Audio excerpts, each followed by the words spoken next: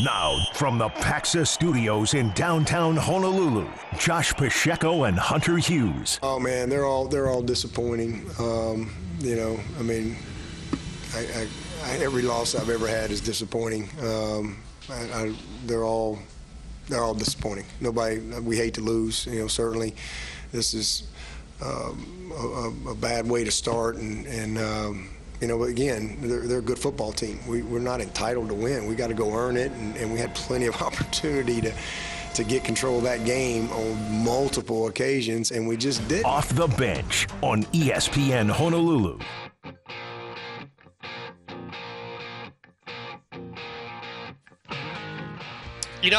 I was watching Clemson and Duke, at least most of the first half, sitting at a not the table, but what's it called? The not one of the table with the kind of like this.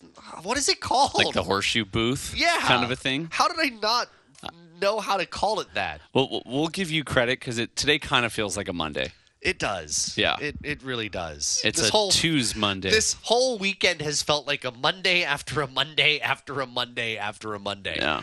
But yeah, I was watching most of the first half in Lucky Strike. Of Clemson against Duke. Of Clemson and Duke. Yep.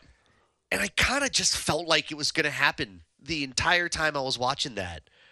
I never felt like Clemson looked like a top 10 team. Never felt that way at all. Yeah. And I hope Arnold Martinez isn't listening because his son plays for Clemson. I don't think he was dressed for that game. But you just felt this energy. Okay, something shocking is going to happen with this double-digit underdog playing at home on a Monday night in a conference game. And sure enough, it did. Yeah. Well, before we get into that game, let's not skip past the fact that you had to watch this game at Lucky Strike. Which, hey, I have no problem with whatsoever. Because of the continued thing. Yeah. And, like, have you heard if, like, people are changing providers or anything like that? I haven't heard. And honestly, I haven't asked. Okay, yeah. But I will say, I did. I say we did order fries just to stay there a little bit longer. Oh, of course. Like we went there, and it wasn't actually to watch the game, but it was just kind of perfectly timed. We were like, let's go grab some. So we shared a spicy ahi nachos. Nice, because it's really, really good.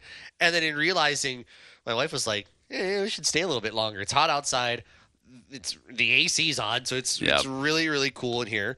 And so, were you upstairs or were you in downstairs? Okay, you were in the arcade. Yeah, adjacent to the arcade, I guess. Right. Okay. So a booth is what the name of it is, not the horseshoe. Wow, it took me 3 minutes to figure that out. But we're like, okay, it's really cool in here, and the game's on the big screen. So yeah, let's order a garlic parmesan fries and just hang out a little bit longer. So you had an air-conditioned Aloha Stadium experience with your garlic fries. Except the seats weren't rusted. Mm-hmm. You weren't afraid of falling through the floor. No, I was not. And if anybody celebrated anything, I didn't feel like the floor was shaking. There you go. Yeah. I like it. Well, yeah, back to the game, because you're exactly right. At no point, and I mean no point in that game did you feel like Clemson was ever in control. Mm-hmm. Ever. Duke had more of the juice. They had more of the willpower. And honestly, Josh, it felt like they had more talent, which in the ACC, no one can out-recruit Clemson other than maybe Florida State. That's right. And maybe Miami. So, like, those are the top three right there. Duke is a basketball school. Yep. The fact that Duke handled them, it wasn't even a game, against supposedly a top 10 team in the land. And, Coach, I hope you're not listening, Coach Martinez. But he'll join us in the 5 o'clock hour. We'll make sure that we don't, for our Tuesday turnaround, we don't bring this up. But they dropped 16 spots in the AP. Yeah, 25 in the AP. I think they're 22nd in the coaches poll. Which, who are you going to put under them? Yeah, and what coaches are actually voting in it? Yeah, but the amazing thing, I'm reminded. The same one that put UNLV number one for the Mountain West. Might be that one. Yeah. There are two things that stand out to me. One, I can't believe that I'm saying that the better defense in this game came from Duke. For real. Like, I felt like Duke's defense kind of forced the tone of that game. Clemson, Clemson usually offensively is a powerful offense, and that's why for so many years in the teens, the 20 teens, they were going to the college football playoff semifinals. They were playing for national championships. The defense was good, but the star of the show was the Clemson offense. But Duke's defense neutralized that, and I think, forced the tempo of that game. Yeah.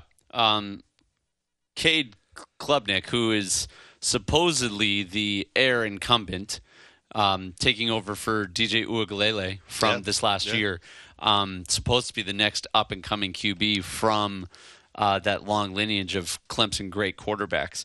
But they stifled him. Yeah. They absolutely capped him. And you ask anyone who doesn't have a dog in that fight, which I don't, for Clemson or Duke, the dude of the game was Riley Leonard. Yes, absolutely. What a stud. And they kept breaking away to his high school basketball highlights. The dude can do a 360 dunk. Oh, really? And why hasn't well Coach K's not there anymore. So that's the joke that they were talking about in the game, which of course you only got to watch a little bit of. Yeah. Which I understand why. And also I can watch it because I still backdoor my way into my dad's YouTube TV account. So it's not Netflix, so you thanks, can. Dad. No, right, they kept cutting away to his high school tape, and he kept, I guess, in the media ramp up to this game. He said, if Coach Shire would have me, I'd love to play. So who knows? Who knows what's going to happen? And there also was that kind of buzz, fun story on social media after the game because they're interviewing him, asking him about school. Yeah. And he asked for an extension on a paper or an assignment that he forgot to have. Did you see the response from the professor? I did. The professor said no. You know what? I love it. It was a Go reminder. learn today, freshman. It was a reminder that this is still a basketball school. For real. Oh my gosh, good call. Really good call. You mentioned if JJ Redick was late on of course. Sorry to even assign it to you, sir. If this was Christian Laettner, he would get a week's worth of extensions for that. But you mentioned DJ Uiagalelei. Yeah.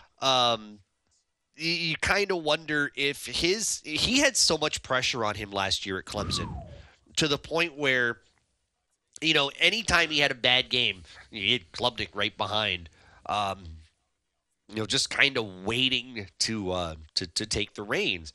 And I'm watching Uiagalelei for Oregon State against San Jose State, and he looked great. 5 total touchdowns on the road. Oregon State's a top 20 team in the nation. I can't remember the last time I've said that about Oregon State, to be honest with you. And I'm kind of sitting there wondering, does this happen if DJ Uiagalelei is the quarterback at Clemson right now? Part of me feels like no.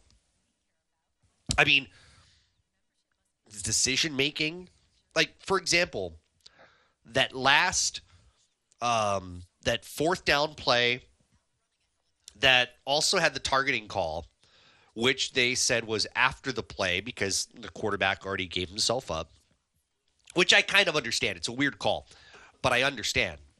He slid short of the first down marker. Yeah. On fourth down. That's an awareness issue. A quarterback can't have that awareness issue. I'm getting flashbacks of Dak taking a knee with 9 seconds left in an NFC playoff game. Not to go there because we're still talking college. You did, and you're it's talking acceptable. about awareness, and we need QBs to be aware. That's that's one of the basic elements of your job is to be aware, and I don't think you have that with DJ at quarterback. You heard. Dabo earlier in our open in the press conference today asked, or last night asked if it's one of the most disappointing losses in his career. He gave you the coach speak answer that all of these losses are tough and disappointing, but to be on the road at a place that does not get you top 25 wins It's a basketball school, as you said. Last time Duke had a top 25 win, I think it was against Clemson way back when. To do that with the expectations that are on you, to me, should go down as one of the most disappointing losses Clemson has had under Dabo. How crazy. I legitimately had a thought watching that game. Does Clemson start to think about a different coach? Whew. Which I realize might be those are fighting words there, son. You just hit the panic button. Now, I'm more playing devil's advocate panic button here because I know the way that fan bases think. I didn't know there were multiple panic buttons, but cool. I love this. Yeah. Well, just I think in this era, especially if you have reestablished a school like Clemson as a powerhouse, establish them as we're here to win championships and we're here to compete at the highest level in the CFP, and they haven't been back since Trevor Lawrence. And so, I don't know if it's too soon to start saying that sort of stuff, but they are as close to the SEC as you can get without being in the SEC, and they take that stuff very seriously. So if they have high hopes of getting back to the CFP, first of all, they're going to need to make some serious changes because they didn't look like they could even hang in their conference, let alone the CFP, against the other guys, because Florida State handled LSU. Oh, yeah. Wasn't even a game. Yeah. My guess, Florida State might goose egg Clemson. Yeah. Real talk. I was impressed with Florida State. You're right. Oh, my gosh. I mean, that was a slow start in that game, but I was impressed. You know who you got to look at, too, though? Look at Garrett Riley, the offensive coordinator who came over from TCU. Right. And we know how good TCU's offense was and how, they got to the college football playoff national championship. We know how good they were. And you had this new offensive coordinator coming in and providing one of Clemson's worst offensive performances in several years is not a good sign. I will say this about Dabo. Dabo will coach at Clemson as long as Dabo wants to coach in Clemson. I think he has earned the ability to coach there for life.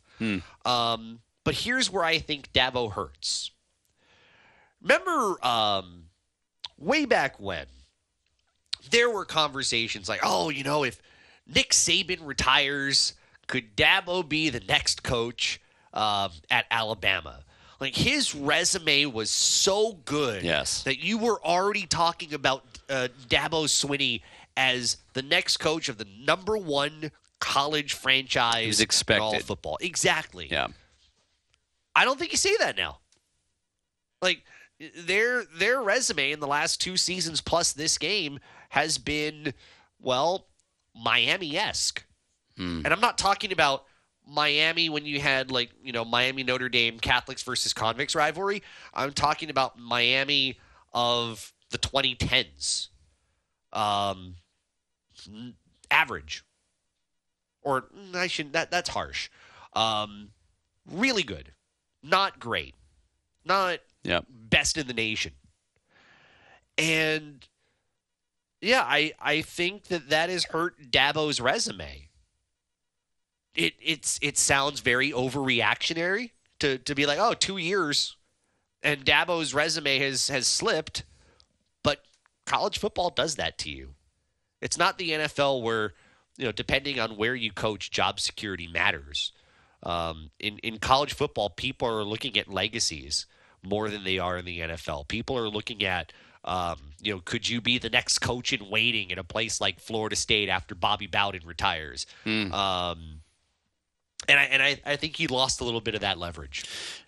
I think Dabo Swinney is to Clemson in a similar fashion to what Steve Spurrier was to Florida. I think you're right. I think he has earned the right to leave on his own accord. Where I do agree with you. I was more throwing that out there for theatrics, dramatic that effect. That was an award-winning performance, Hunter. Well, thank you. The Academy Award goes to. But people are thinking that deep down. Yeah. Because it all comes down to recruiting. And that part, to me, is so fun about college football. That the tide, not the Alabama roll tide. No, not that tide. I'm more speaking general tide here. Not the green wave of Tulane tide. That's right. Not everything's about Bama, guys. I like how it ebbs and flows and shifts and kind of lands on different teams from year to year. Florida State was not this 2 years ago. Definitely not. Oh, my gosh. When Mackenzie Milton was still there, and like they were okay, but they weren't nationally good.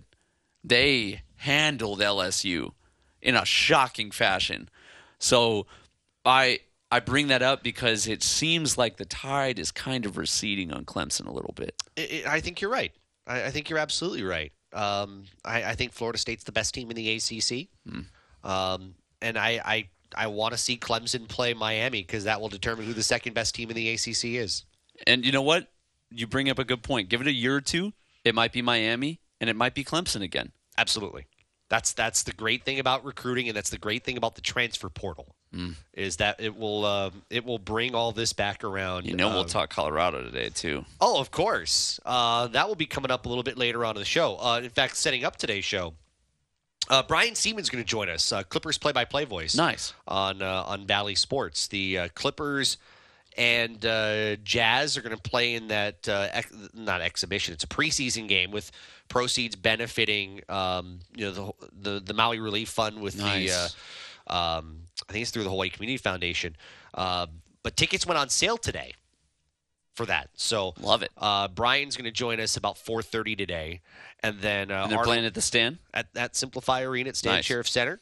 The Clippers have kind of made this their home now. It used to be the Lakers for many years. Right. It's now the Clippers claiming this territory. Arnold Martinez with our Tuesday turnaround coming up from 5 to 5:30. There is a lot to get to with the University of Hawaii football. In fact, we'll start some of that conversation coming up next. And people who've listened to this radio station and followed me on Twitter have known that I do a Mountain West, unofficial Mountain West power rankings. I have invited you to do yours. We'll do this every week. I want to see how close we are or how far apart we were on any given week. And then I want to see, because I was called a homer yesterday. I was called a homer. Actually, no, it was Sunday. Not like it matters. I was called a homer for putting Hawaii at 10th in the Mountain West power rankings. 10 out of 12. Just imagine that. Oh, you have Hawaii third from the bottom? You're such a homer. Just could listen to how that sounds. Could easily turn around and say you're a hater. I know. It sounds pathetic both ways. But I want to see what we have together. In fact, I'm seeing the clock. We'll do this more at 3:45. Nice. We'll go through our Mountain West power rankings. Right now, our M. Dyer Global scoreboard brought to you by M. Dyer Global, moving Hawaii into the future. Over on our sister station, CBS 1500, Yankees have a 3-1 lead on Detroit. Top of the eighth inning. Top six in Chicago. The Cubs have a 4-3 lead on the San Francisco Giants. You and I are going to beef about that later. Oh, yeah. Red Sox Rays tied at 5 going to the bottom of the seventh. Mariners have a 6-3 lead on Cincinnati, top of the eighth inning. White Sox 6, Royals 4, bottom of the sixth. That's your M. Dyer Global scoreboard. M. Dyer Global always on the move. It's Off the Bench, ESPN Honolulu.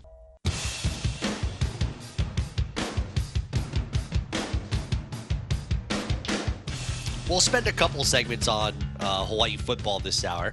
Hunter Hughes, Josh Pacheco off the bench here on ESPN Honolulu. I want to see what the narrative is supposed to be. Not that we have it or anything. That's why I'm trying to ask it on the fly and figure out where it's supposed to be. Is the narrative that Hawaii took a step back, or is the narrative that Stanford had an advantage and took advantage of that advantage, being new coach, different style, Hawaii not being able to truly game plan for that? What is it specifically? Stanford taking advantage of its advantages, or Hawaii taking a step back? Or could it be both? I think I'm going with a little bit of both, Josh. Okay. You know what I've been telling people? Hawaii is just good enough right now for us to get our hopes up. The scheme is there. The trajectory is certainly on the up. We are positioned to win, and we can feel it. Mm-hmm. You can feel it in the buzz of the fans, the season ticket holders, Timmy on the Timmy Chang show, the media, us playing well against an SEC opponent. It just feels like we're right there. And then we can't run the ball against Stanford.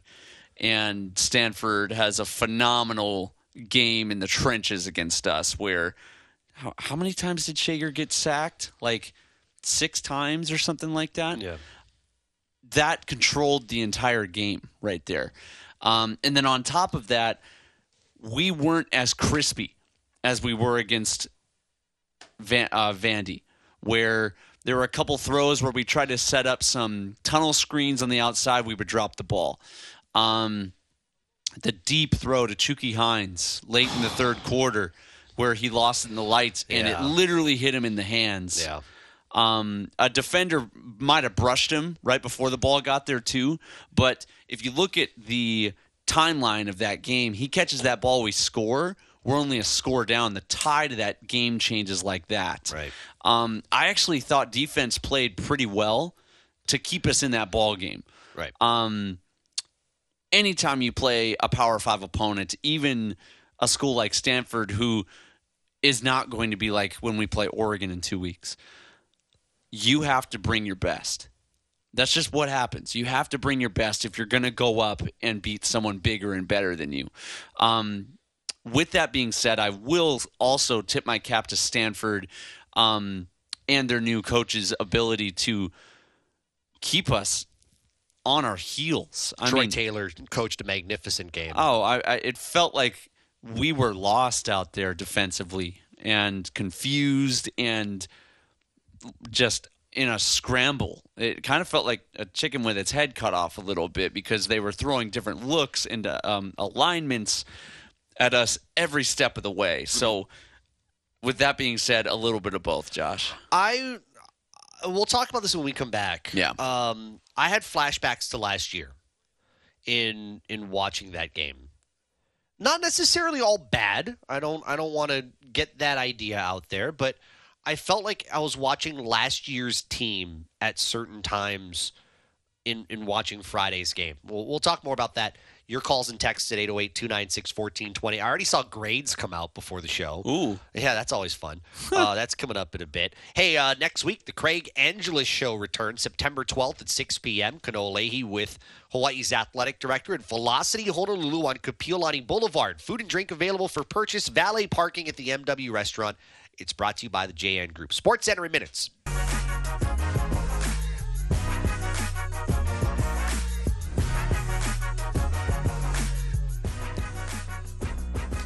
All right, you can get in touch with us on the Hawaii football conversation at 808-296-1420 or Zephyr Insurance text line.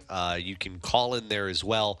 The text messages we'll get to in just a second. The one from the 233 I'm most interested in.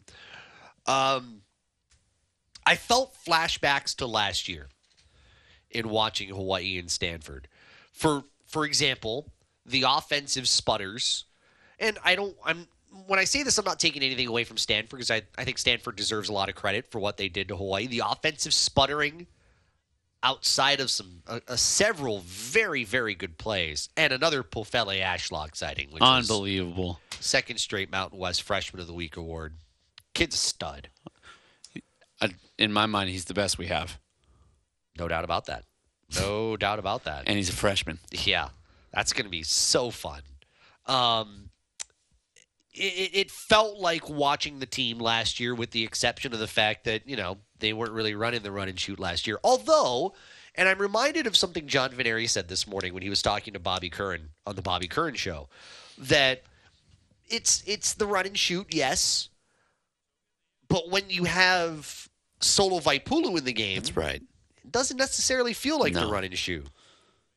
I thought that was a really good point that John made this morning. That's right. And I don't want to use this word, but it's the only one that kind of comes to mind. Uh-huh. When Solo's in the game, it feels kind of gimmicky. I don't disagree. If you have an offensive lineman that you're leaning on to be your running back, and it's not all, people hear that and they go, whose fault is that? Well, we've been injury riddled at running back. And Landon Sims is going to be out. That's right. We're waiting on our big down and distance back, Najee Bryant-Lele. We're waiting on him to get healthy again. Right. We are still waiting for Tylen Hines to make himself known this season. I feel like this game could be the one. I would love it. And with that, our offensive line hasn't done poorly, I would say, for pass pro. Certainly game one, they gave Shager all the time in the world to do what he needed to do. And let's also, call a spade a spade. Shager leads the NCAA in passing yards right now. You're right.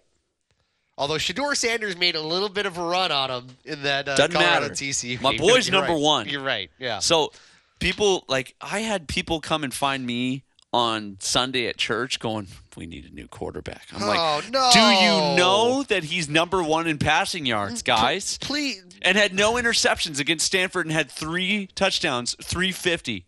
That is a quality day in the office. Okay, it's I feel like who's the Miami Heat coach? Eric Spoelstra. Eric Spoelstra.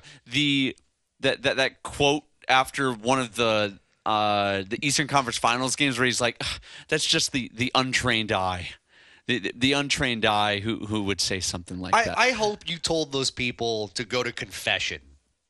I, in the most loving way possible, said, we got a lot of football in front of us still. Is the most loving way of saying that not saying you need to repent for your sins? No, because I kind of have a staff position at that church. And okay, you're being nice. You're being a very diplomatic individual. Absolutely. And there's a reason I don't put the fan's voice on anymore, Josh, because I don't want to hear that stuff. Which is ironic because that's why I even have a job today. For those that don't know, that's how I met the ESPN Honolulu folks when people were calling and talking trash about Cole McDonald years ago. I called in and was just fed up. You know what, though? The people who have been calling in the fans' voice have been really good this year. Nice. Even after the loss. And you can have your concerns and all that. They've been very good this year. Nice. I compliment those who've been calling in, and I compliment Gary for handling. There we go. Gary's a champ. He is for rolling with those punches because sometimes they're haymakers. Yeah. And we should say, by the way, because the texter from the 375 says, "Isn't Shager leading the nation in passing yards because he played 2 games as opposed to 1 by pretty much everybody else?" So did Caleb Williams. Yeah, the reigning Heisman champion. And it's not necessarily you can play 2 games and be like Andrew Peasley and throw for less than 200 yards. You still got to throw for that many yards in 2 games. So you can put an asterisk, but that means you're putting an asterisk on everybody else, and that's not entirely fair either. If you can have a leg up in any category on, without a doubt, the number 1 quarterback coming out of college this next year, I'm bringing that to my grave. Yeah. If I'm Braden Shager. So I'm bringing all that up because the run and shoot schematically puts our players in position to win. It puts us in a winning environment to move the football. We didn't have this luxury last year.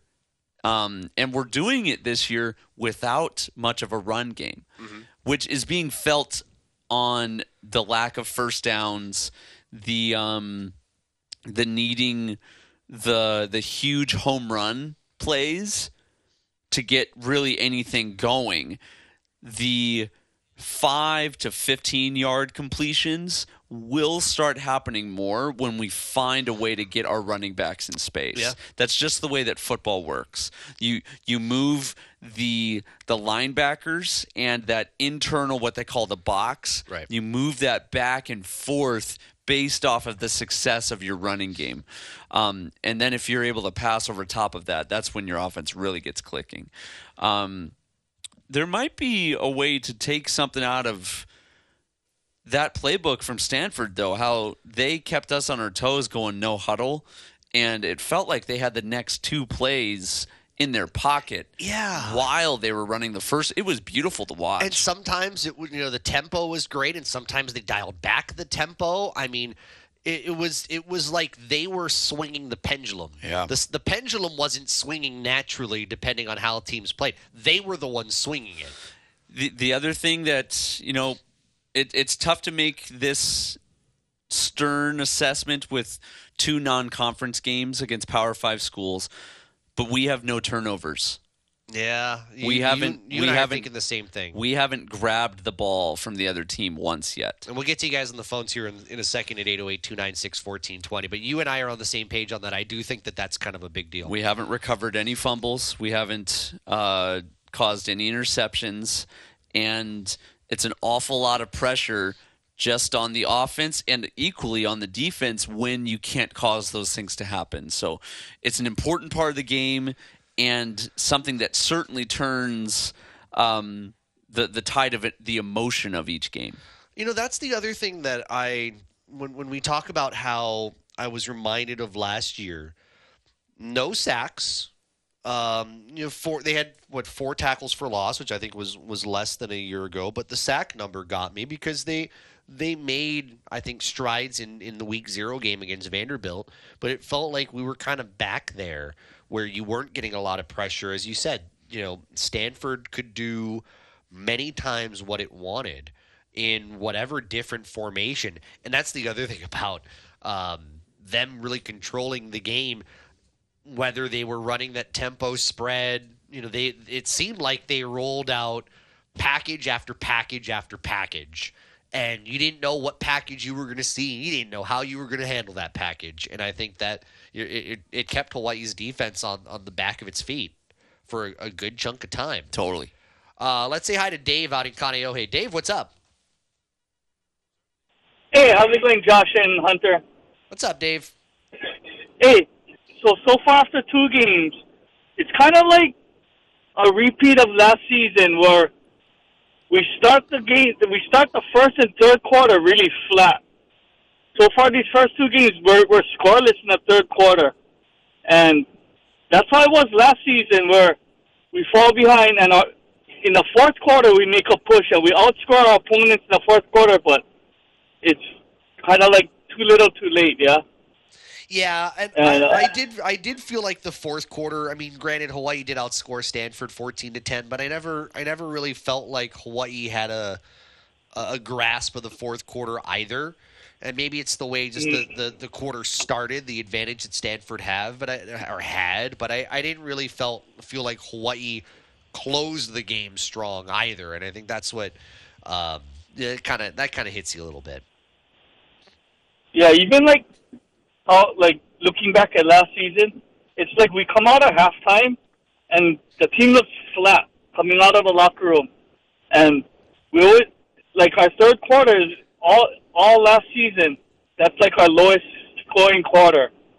And I don't know, maybe something got to happen in the locker room or some kind of adjustments or fire the guys up. But it seems like that third quarter wall is always where we pretty much start losing the game. It's like by the time we reach the fourth quarter, it's kind of like we're probably usually 3 scores behind.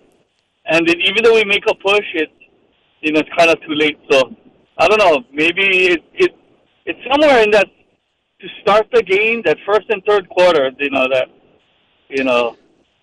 Something needs to be changed. Yeah. Quite possibly. Hey, Dave, good to hear from you, my friend. Thank you for thanks for the call, Dave. Thank you for dialing in. You can get in touch with us at 808-296-1420. Texter from the 233, by the way. Despite what seemed like a step backward this past week, I still think the team overall is better than where they were last year. Way better. I think if last year's team played the Stanford team, they would have probably gotten blown out. I don't know that I'd feel that way, though. Stanford was on the decline with David Shaw. which is why David Shaw retired after this year. They were not very good. It's apples and oranges. Yeah. I think Stanford's better after game one than they were toward the end of David Shaw's Even the tenure Stanford there. faithful that I had the privilege of talking to, there's a ton of Hawaii ties with Stanford, and they were asking me what they could expect from this Stanford team. Wow. I mean, he kept this completely under wraps. Very, very difficult to know what we were going to see, and they caught us by surprise. It's funny how far under wraps Troy Taylor and my partner Arnold Martinez are good friends. And did he ever return his call? He did, but it took the entire week. I think he returned the call on Friday. So there we go. That's the friendship part. Before the game? Yeah. Wow. Okay. Yeah. I mean, surprisingly. Yeah. For real. But just because you're friends, there's still a gamesmanship involved. One more here. Texter from the 208. Grades. Don't we love grades? We do. Offense. C-. Okay. Defense. C. Okay. I feel like the C might be kind of generous. Yeah. Special teams. C. I might knock that one up, though. This wasn't like last week. Was not like Vandy. You had the one punt that was bad at the beginning of the game, but I felt like things... Well, you had the one punt that was bad. You had the one high snap. Mm-hmm. But I'm not going to let two things in the over the course of however many special teams plays sour special teams. Okay. So coaching? C.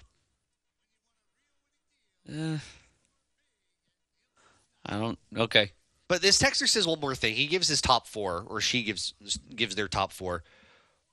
This texter says, Hunter, was there no fire on the sidelines?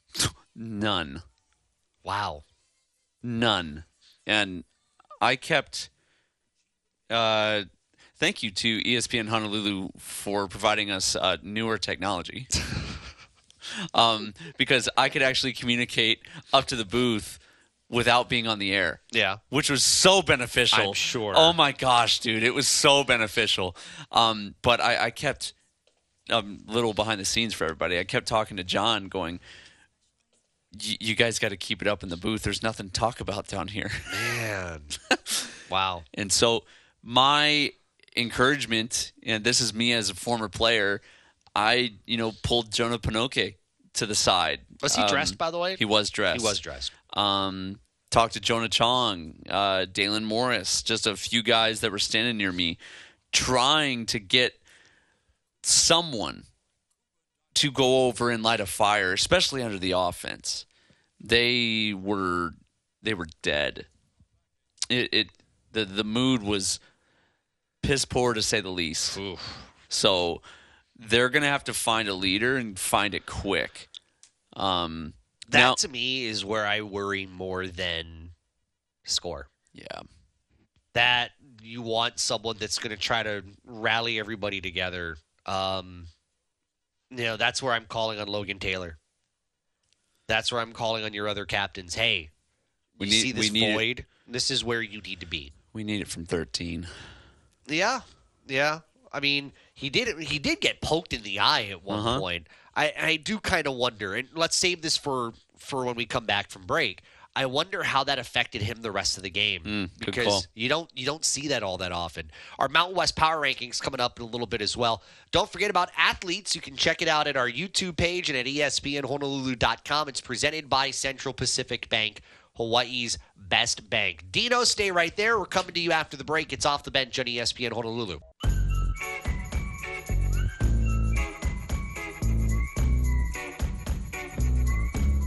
I promise we will get to our Mountain West Power Rankings. Yeah. Which no one ever completely agrees with. That's the best thing about it. It's creatable content that will create discussion because no one will ever be like, hey, you got all 12 right. I totally agree with all 12 of your rankings. So, because I haven't seen yours, We're gonna. Well, you probably saw mine because it was on X, or did you? I'm checking right now. Oh, now you will. I am. No, don't keep it blind then. Okay. Keep it blind. All right. To see if I have mine in my notes app. well, that's good. I did it on. If we want to sound like an old computer nerd, I wrote mine on WordPad. Nice.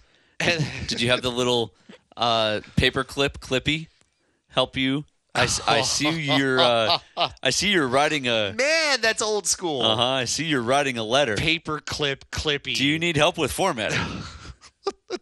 Isn't that old Word or is that old WordPad? I don't remember. I just remember the little paperclip guy. Clippy. Yeah. I think I was middle school when Clippy. See, this is a generational thing. Liz in the other room probably doesn't even know what Clippy idea. is. She's got her back turned to us. Yeah, I know. She's like, oh, she's telling me no. We said you probably don't even know what Clippy is. See, that's what we thought. Yeah. That was such a. Was it 20 years ago? Probably. Dude. God. No, less than that. Clippy the paperclip. Because there were jokes about it in The Office. And the Office was early to mid 2000s. Okay.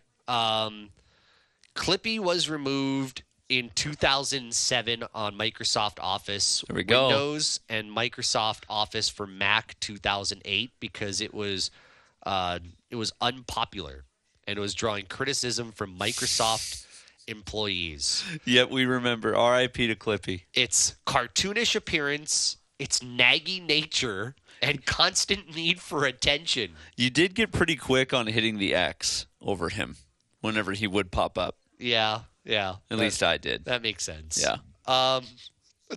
Anyway, we were talking about we have been talking about Hawaii football. Braden Shager took that shot that it appeared, and we couldn't see it from upstairs, but it appeared a finger may have gotten to his right eye. Yep.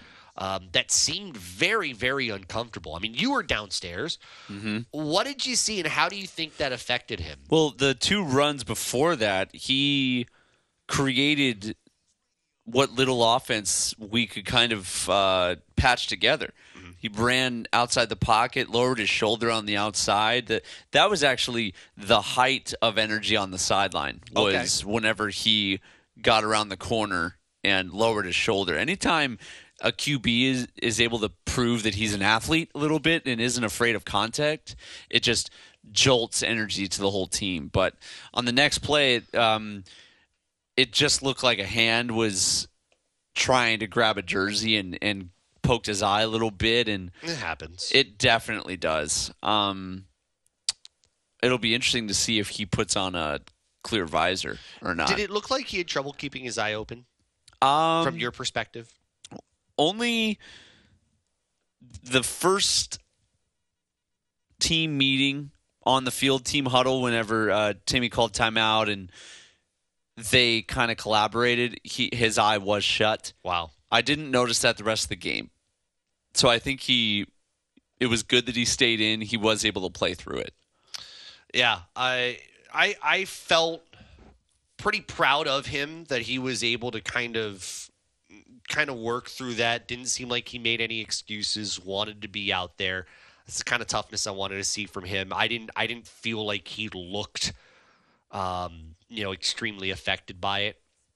So I think that's him growing up too. I feel like that's something you have to give him credit for. You're seeing his maturity and him kind of growing up and handling some of that pain and handling some of that pressure in real time. So yeah. I kind of liked seeing that. We'll go to power rankings at the top of the next hour, but Albany, the Great Danes, should we be concerned? Because let's be honest, they had a 2-touchdown lead on Marshall, and ultimately Marshall said we are, and nice. Came back to win. But it was a very close outing. Albany could very well have been coming into this game 2-0, but instead they're 1-1. I feel like, are we on Marshall's level? Are we above Marshall's level? Are we below Marshall's level? I don't know how to necessarily frame this Saturday's game. But I will say, I will amend something. I think I had told you a week or two ago that I felt like the bar on where this Hawaii team would be this Albany game. I'm going to take that back because I don't know if what this game is going to tell me. So my bar now is that New Mexico State game. Because I think for most people, 0-2 is where we expect it to be. Albany game's supposed to be a win. People expect it to be 1-2. Most people know what to expect from the Oregon game. We talked about the Stanford game maybe being one of those trenches the ball could bounce our way and steal one. Yeah. It actually was the Vandy game. Yeah. The Vandy game was that categorization. Yeah. So Stanford handled us. It wasn't even that close on the scoreboard. For what the scoreboard showed was not the feeling of that game. We never really had a chance in that game, it felt like. Right. Unfortunately. But I'm with you, Josh. We'll dig into this game a little bit more, but I feel like this is our opportunity to see what this offense is made of. How fast can it go? What is the length, width, height that it has the potential to do? I, weirdly enough, am really excited to continue this conversation and keep it going. Sports Center, our first look at traffic coming up. You're off the bench.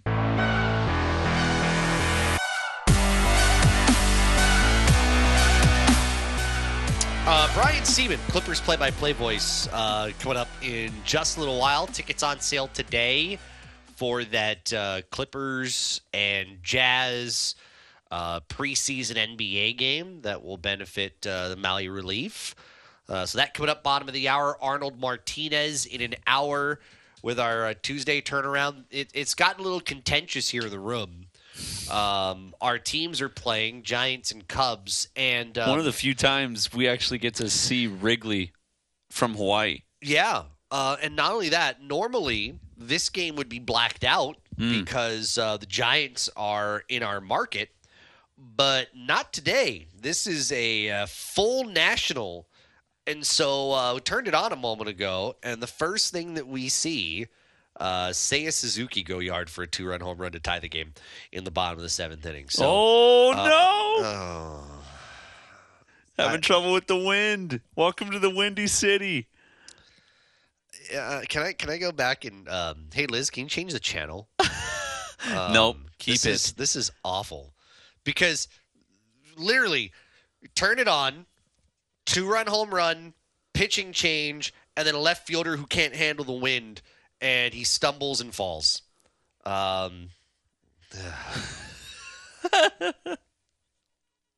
This is. Thanks. That'll be played on Friday in the not top 10, Josh. That is correct. That was Jock Peterson who had trouble there. It is off the bench here on ESPN Honolulu. Hunter Hughes, Josh Pacheco. Time to unveil our unofficial Mountain West power rankings, and this year because Hunter's here, we're having Hunter here so we can compare. I've done it the last couple of years. What was last year's theme? If Tanner's listening, he would remember. Last year's theme was that people thought I was stiffing Wyoming because I had Wyoming lower than people thought, and my thing was Wyoming offensively is not showing me a lot. Tough, competitive team, but just lacking. And so I always had Wyoming a little bit lower. And then at the end of the year, as we saw Wyoming, be Wyoming, you kind of go back to all those individuals and be like, yeah, am I really stiffing Wyoming? Am I really stiffing Wyoming? They finished 7-6. Yeah. So, what do you want me to do? Let's start bottom 3, and then we'll go to top 3. Okay. Let's start. Yeah, let's start with 12. Hunter, who do you have as the worst team in the Mountain West? Sorry, New Mexico. Yeah. Yep. We're both in agreement there. Yep. You played There's what? not much to say. They played what, A&M, I think it was. Yeah. I mean, you're going to lose to Texas A&M, but I mean, just the lack of offensive output on all sides, not very good. 11. Really, the bottom 6, Josh. I think you could make a case to argue top or bottom. Okay. Or mix and match all of these, but I've got Utah State. Ooh, wow. Okay, you've got Utah State at 11. And then tell me why. Well, Colorado State is number 10. Okay. So I'm making that case. I think it's fair to just clump those 3. Those are the bottom 3. Okay. In our conference. I had Utah State at 7. Oh my. And I know Iowa is not this great offensive team, but it was a 10-point game to a number 25 team in the nation. Cooper, Iowa's not high scoring. No. And they were at 24 for that game. Cooper Legas threw the ball 48 times. Wow. 48. 213 yards. So it's not a lot. Terrell Vaughn had a great day. 12 catches, 93 yards, and a touchdown. I felt like they were in it against Iowa. I felt like there was a chance, or there's a, how would I put it? There is the possibility of improvement for the Utah State team. Okay. On the road in Iowa. But I think your point's right. There is not a lot of separation between 7 through 12. That's right. I think that's very fair. That's the way that I'm looking at it as well. So remind me who you had at 10? Colorado State. Okay. I had Hawaii at 10. Okay. Homer. Yeah. Paul the antagonist called me a homer on X because I had Hawaii at 10. Everyone knows I'm a homer, so that's fine. I felt like there was some regression, but I don't think it was all on that. I looked at UNLV, and by the way, UNLV won. I forgot to put that down. I looked at Colorado State. They were at home against Washington State and lost. But they put up some points on Washington State. That's the only reason I had them not in the bottom 2. Yeah, so, Utah State down through New Mexico, I think are fairly close. Now, also, I will say my baseline was the preseason rankings that the Mountain West put out. So I kind of shuffled it from there. Gotcha, okay. But that was my starting point. I think you also factor in. I don't know Cam Stone's situation. Yeah, that was scary. The way he kind of went down. That the contact came from behind. Yep. It took him a while to get up, and when he got up, there was no pressure on that left foot or left leg. And the reaction on the sideline, I didn't get to talk about it during the game.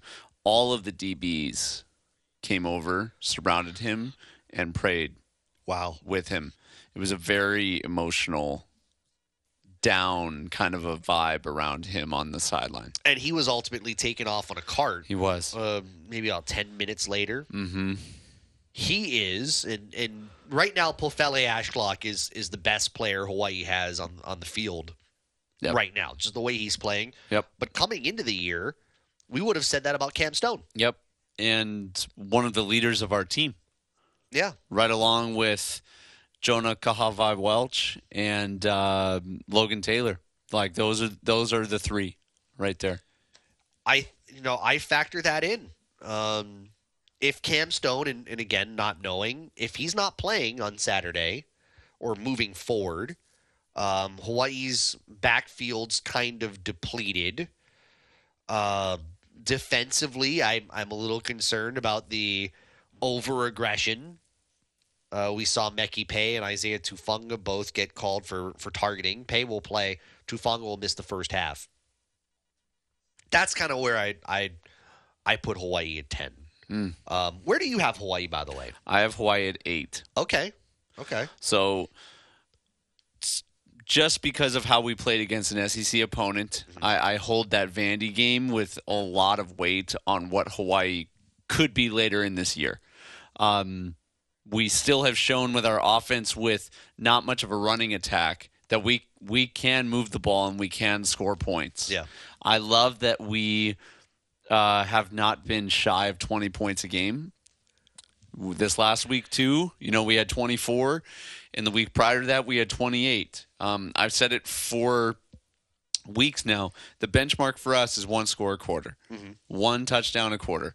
If we can be right around there, we're going to be right around a lot of these games. And then give or take a turnover or 2, we might be in the 30s.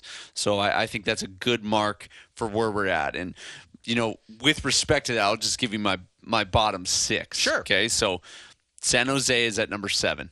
Okay. Ooh. Okay. I've got them at number 7 right now because, yes, they played 2 good teams, but they didn't do anything in this second game, and they're 0-2. So I'm trying to, unlike you, I did not use the preseason Mountain West power rankings. And that's cool. I think it's cool that we have different baselines. That's right. I started mine just from scratch. And they are certainly, because of their talent, their ability, Chevron Cordero mainly, have the ability to be competitive in this conference later on in the year. Just right now, it's tough to say after you played USC. And then who did they play second? Did they play Washington? San Jose State played Oregon State. Okay. Yep. And Oregon State handled them. So I think last I checked, Oregon State's number 16 in the land. So I got them at 7. Hawaii, Nevada, Colorado State, Utah State, New Mexico. Those are my bottom 6. Whew. San Jose State's going to be a good talking point for us here in a little bit. Texter from the 292 says Hawaii in the bottom 3.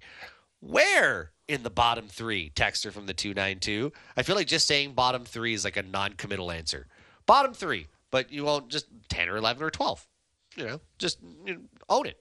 Where are you going to pin them? Yeah. Top 3. I'll start here. Okay. I have Air Force at 3.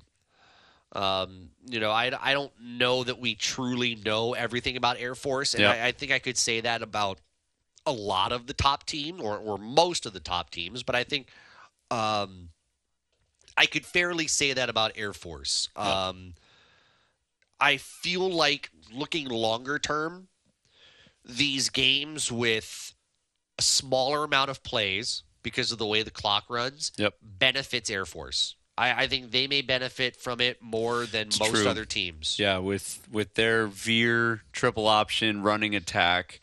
Cole McDonald brought that up the other day when I was on the phone with him talking about they, more than maybe even some Power 5 schools, are going to benefit from that rule change. Yep. Zach Larrier, 2 rushing touchdowns, passing touchdown. What did they run for in that game? They ran for 380. Dang. Yeah. So, I have them at 3. Who do you have at 3? San Diego. Wow. Yeah.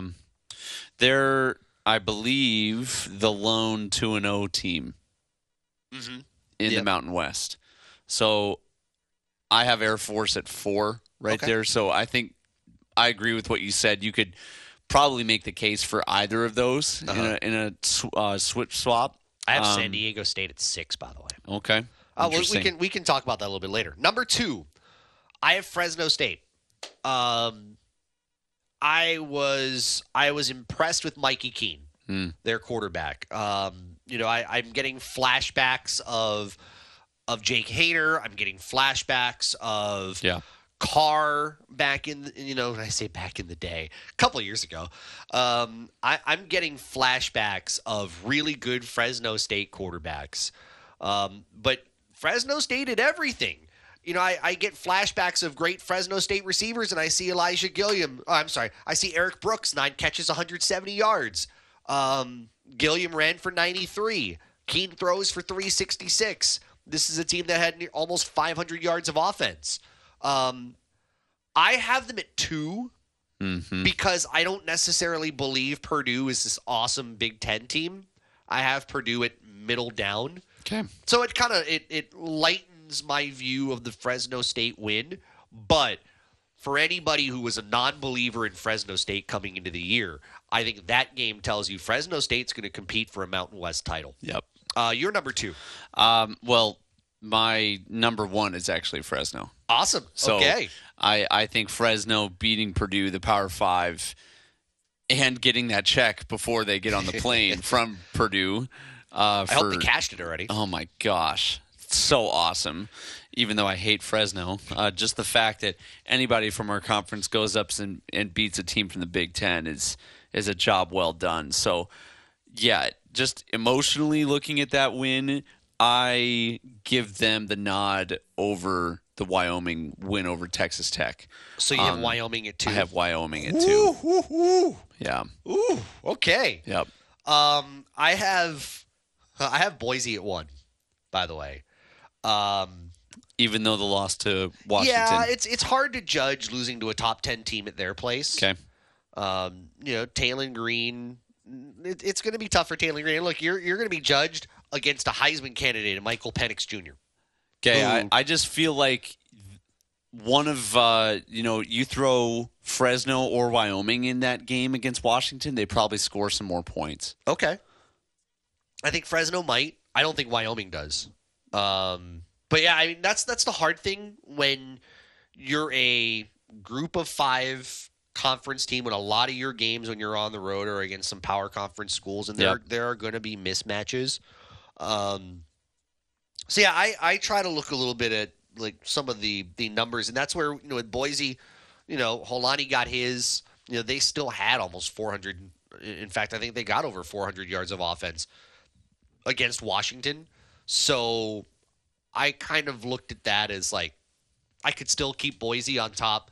I want to see what Boise State does later. Me too. They got UCF, and I think that's a that'll be a good game. Great barometer to see. Okay, there's another power conference team, but how do you look upper echelon group of 5 versus middle tier Big 12? Well, not only middle tier Big 12, I would actually say upper echelon group of 5 still for UCF. Yeah. This is their first year in the Power 5. Right. So, yes, technicality speaking, they're in the Power 5. Right. But they are the Boise of the South. Yeah. Very similar in their makeup, in their recruiting, in what they've been able to accomplish. So, to me, not only good barometer, I think that could be a really good game this next week. I agree. That will kick off 1 o'clock Hawaii time on Saturday. Mm-hmm. I want to get to the Wyoming part, and we'll do that coming up on the other side. My concern about Wyoming is the same concern I've had about Wyoming for a couple of years now. We'll do that coming up. Don't forget, the Craig Angeles Show. It is back September 12th at Velocity in Honolulu. Make sure you check it out. Canole, he hosting alongside Craig Angeles on Kapiolani Boulevard. Food and drink available for purchase. Valet parking at the MW restaurant as well. It's brought to you by the JN Group. Traffic here, your texts and calls coming up. It's Off the Bench, GSP in Honolulu.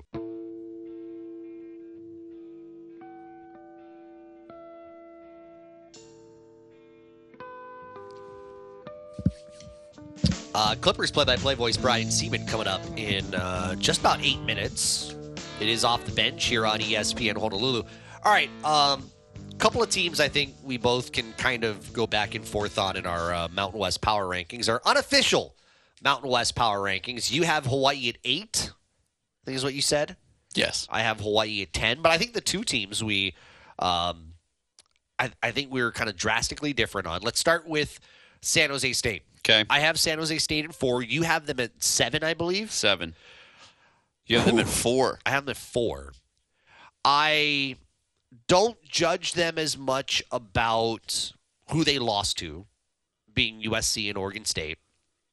I mean, Uiagalelei may find himself in the Heisman conversation if he continues to play this well, and Caleb Williams, now a Wendy spokesperson, already good is. For him. Yeah, he and Matt Leinart. And Reggie Bush.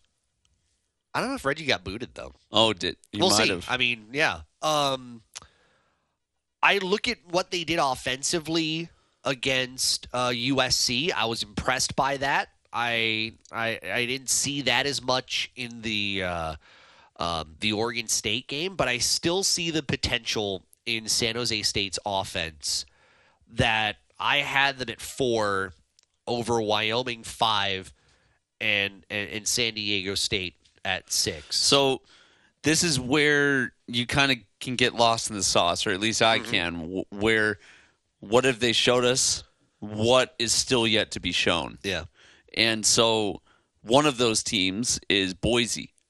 I still feel like Boise has much more to show, and I think you agree. Boise's still your number 1. Yes. So Boise's still ahead for San Jose for me. That's why so I'll give you my middle tier right now because it will help you understand why I have San Jose at 7. Yeah. I've got Air Force at 4. I've got Boise at 5. Okay. I've got UNLV at 6. Okay. So all 3 of those teams, with exception to maybe UNLV, I think that comparison to San Jose is very close. Air Force and Boise are just better. Okay. Right now, I feel that. However, hold that thought. Yep. Because let's get Sports Center. Let's get traffic in. Brian Sieman's going to join us on the other side. It's Off the Bench on ESPN Honolulu.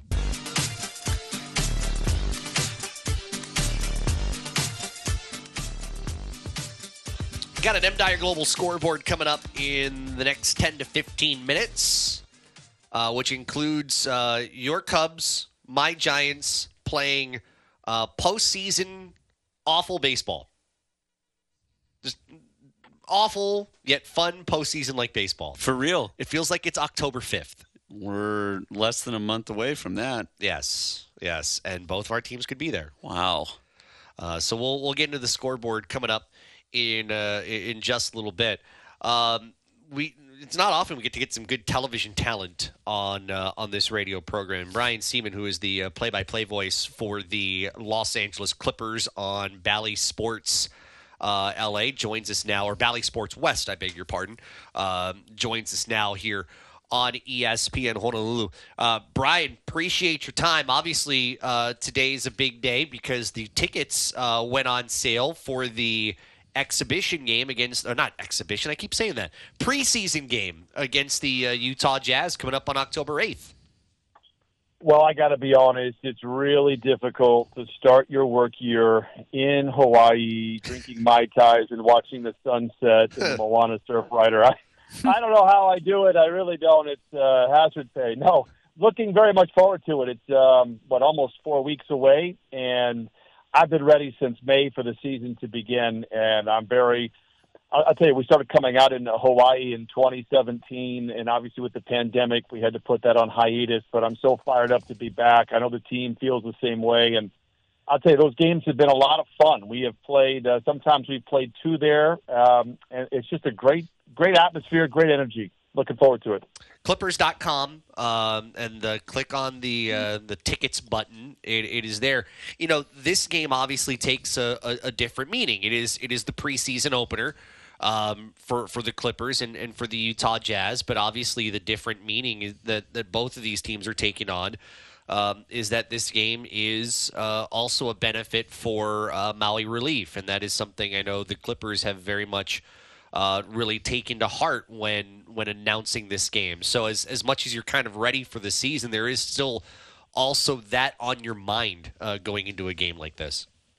You know, one of the neat things about working for the Clippers ever since Steve Ballmer has taken over, and I think this is year 17 overall for me, Steve Ballmer, this will be, I think, year 9 or 10. It's always been bigger than basketball when you have Steve Ballmer as your owner, and the things he has done in the communities have been outrageous, and most of them are unpublicized. So this is no surprise to those who work for the Clippers, that he and the organization, along with the Jazz, are looking beyond, their own situation and our neighbors in Maui and the devastation that has happened there. So it's not a surprise, and I know the players, there's some pride there too to be chipping in whenever they can, and certainly our thoughts have been in Maui for a long time.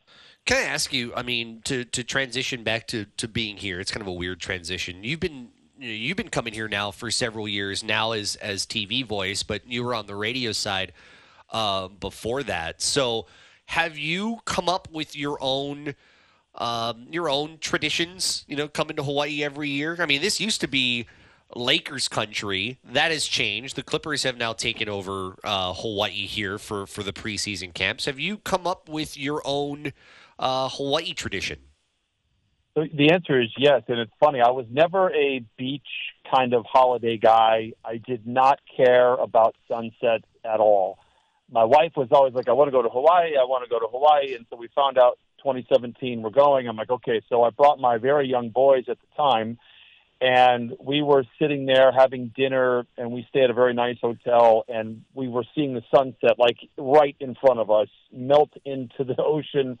I've got a Mai Tai, which I'd never had before, and I'm like, oh, my God, we need to move here. This is unbelievable. So even when the Clippers haven't gone to Waikiki Beach in Honolulu, I've taken my family there on my own dime. We love it so much. And just relaxing in the beach and watching the sunset. I think when we're out there, it's around 5:30. I think it's when the sun goes down, and that's been our tradition. My boys even love it. They've got a great band in the bar that we sit in. They just play great music, and I'll tell you what, man, it's a slice of heaven to me. I don't know if I'm going to make it to heaven, quite honestly, but I know I'm pretty close when I'm watching the sunset right there on the beach in Hawaii. I've done pretty good. Brian Sieman joining us, Clippers play-by-play voice with us here off the bench on ESPN Honolulu.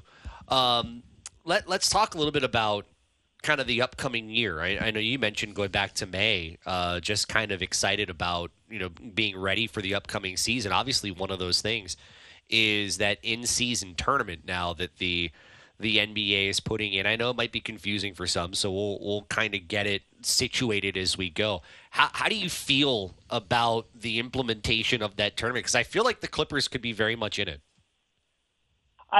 To be honest, I really don't know how I feel about it. I appreciate that the NBA is always trying to enhance the game. I know that we were told about this maybe 3 or 4 years ago, and one of the reasons being was that they were tired of having only one winner in a season. And I disagreed with that mindset on a lot of levels, but I also think that you've got players that aren't playing every game, and in the beginning of the season, you can keep interest, you can keep it going, you can keep the players kind of really motivated to play for something in December. So we'll see how it works. I feel that the Clippers could win. Yeah, honestly, ever since they've been able to get Kawhi and PG, whenever those guys are on the floor, I feel like you're going to go 82-0. I really believe that. So yeah, they're definitely a threat to win it. But right now, it doesn't mean much to me. If I'm being very honest, there's no history to it. I don't know how hard it is going to be to win.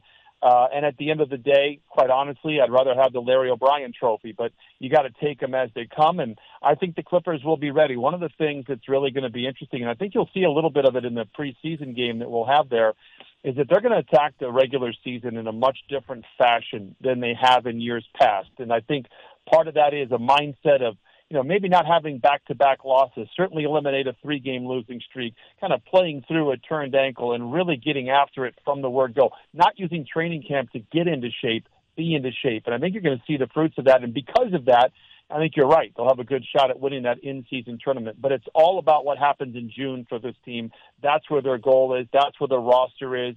And I think that's what we've all been waiting for ever since they got Kawhi Leonard and Paul George.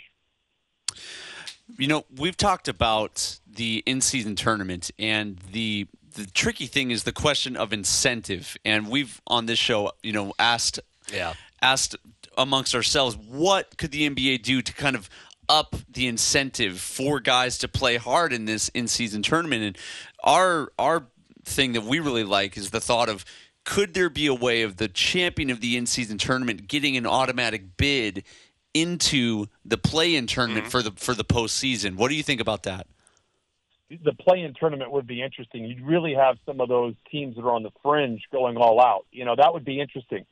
I don't think that's a terrible idea. I think the financial rewards, to me, they don't matter. I mean, I think what ends up happening is a team that wins it's going to play 83 games. I think that's how the schedule was broken down. And ultimately, the winners will each get $500,000 for that extra game, which, if you look at the highest-paid players, some of them, that's a pay cut. To be honest with you. I'm not even being funny. If you're making over $50 million, that's a pay cut almost.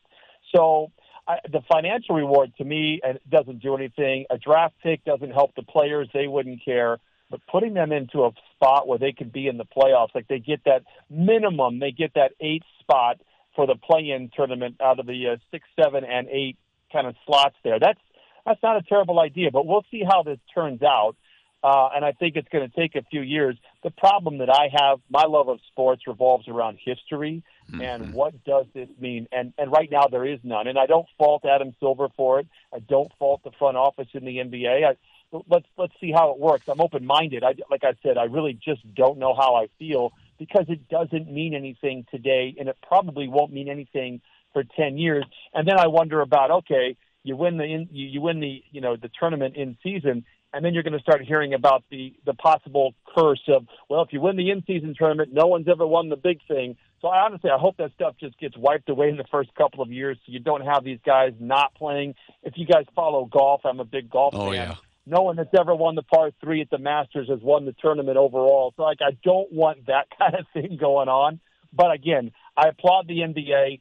For a junkie like me, every game is the Super Bowl, to be really straight with you. So I get that sometimes you need to enhance things to keep everybody involved, and I understand. Brian Sieman is the play-by-play voice for the Los Angeles Clippers on Valley Sports West. He joins us here on ESPN Honolulu. What I'm kind of interested in looking forward to here in the upcoming year, a year, if they can keep this together, of Russell Westbrook, Kawhi Leonard, Paul George, really kind of syncing together, especially with Russ. And we know how Russ has a chip on his shoulder every time he is on the floor, and I think plays that way. I'm really interested to see how that group, if given the entire year and given they can stay injury-free, can really put something together. Obviously, the teams that win it all usually have some of the best luck in terms of health. That's not to say that they aren't skilled. That's not what I'm talking about. Mm-hmm. Staying healthy is number one. I will say this. You look back at last year's roster for the Clippers, and I don't know how closely you or your listeners followed the NBA last year, but to be honest, and take my affiliation with the team aside, it was the most talented roster in the NBA. But when you watched them throughout the year, it just never felt like there was a competitive spirit of a kind of like a killer nature. And that's how you have to be if you want to win it all, just a mindset of cutthroat basketball. Now, that said, you're bringing in Russell Westbrook, who only knows that speed. And when you come in with 20 games in the regular season, which is what he did, he started after the All-Star break, I think you can lead, but you can't go all out. You can't start calling people out 5 days after you've arrived. You can do it starting in a training camp environment, and you can set the tone. I had my reservations about Russell Westbrook and the role that he would play with the Clippers and how would he accept, maybe being the third guy, fourth guy, fifth option on the team. I will say this. I was blown away by his competitive nature, which we kind of knew, but when you see it every night, it's a different story. And I think people will follow him. Last year's, loss was injury related, but throughout the regular season, you never got a vibe that these guys were going to get it done, that these guys were killers.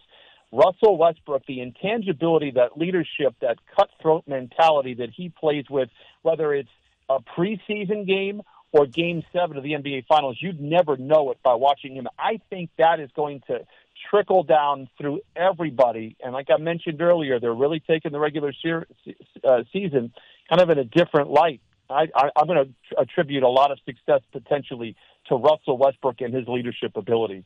Brian, appreciate you giving us some time. I think we missed Terrence. Terrence was here last week. I think he was at the University of Hawaii game on Friday. But yeah, we're looking forward to seeing you here when you guys are here in just about a month. So thanks for giving us a little bit of your time. Find me on the beach on October 3rd. I'll have a Mai Tai for you guys. Come on over. We'll chop it up. Deal. Brian, appreciate Thanks, it. Brian. Take care, guys. Brian Sieman, the play-by-play voice for the Los Angeles Clippers. He joins us here on ESPN Honolulu as all of our guests appear courtesy of our hotline. I've never had a Mai Tai. Don't laugh. Don't laugh. Okay. I'm sorry. I've as I've gotten older, I've just become just like a beer guy. All right, I get that. Do you? You sure? See, when I got started, yeah, I was all in on the Jaegers, the Jaeger bombs, and the some of the much harder stuff. And then as I got older and realized, I'm not that fun. Well, and Hunter's face is like, you're damn right, you're not that fun. Just depends on who you're talking to. I just said, you know what? Fun is in the eye of the beholder. You know what? Beer's for me. So, yeah. And honestly, sometimes craft beer or light beer? Light beer. Okay. Occasionally, occasionally the Heinekens and, some of that. But, yeah, normally the light beer. Okay. Not the Pabst Blue Ribbon, and no, not the Natty. Not the Natty Light. Not the Natty. Yep. But yeah, I kind of keep myself there. Okay. That's my comfort level. But yeah, good to have Brian. Maybe if he supplies that, I'll just bring like a 6-pack or something, and we'll call it even. Yeah. I almost was going to go down and ask him what his favorite local Hawaii food was, because he seems pretty well versed. Mm-hmm. Yeah, that's a good point. I think once he said drinks and he mentioned Mai Tais a couple times, I just felt like, okay, that's the good line there. Mm-hmm. Yeah, that's going to be coming up. Tickets on sale, clippers.com, if you want to be a part of that preseason game. And again, proceeds benefiting Maui Relief and the Hawaii Community Foundation is a part of that. All right. M. Dyer Global Scoreboard brought to you by M. Dyer Global. Always on the move. Hunter and I are watching this one very, very intently. Top of the 9th inning, the Cubs have an 11-8 lead on the San Francisco Giants. Yeah, it's been fun. It's been ugly all at the same time. Top of the 9th, we're watching that game. It's over on TBS. That's where you can check it out. Major League Baseball. Yankees with a win earlier today, 5-1. Orioles over the Angels, 2-0, bottom 4. Colorado leading Arizona, 3-1, bottom 4. A's, Jays, no score, top 5. Fathers up on the Phillies, 3-0, top 5. That's your M. Dyer Global Scoreboard. M. Dyer Global, always on the move. Off the bench here on ESPN Honolulu.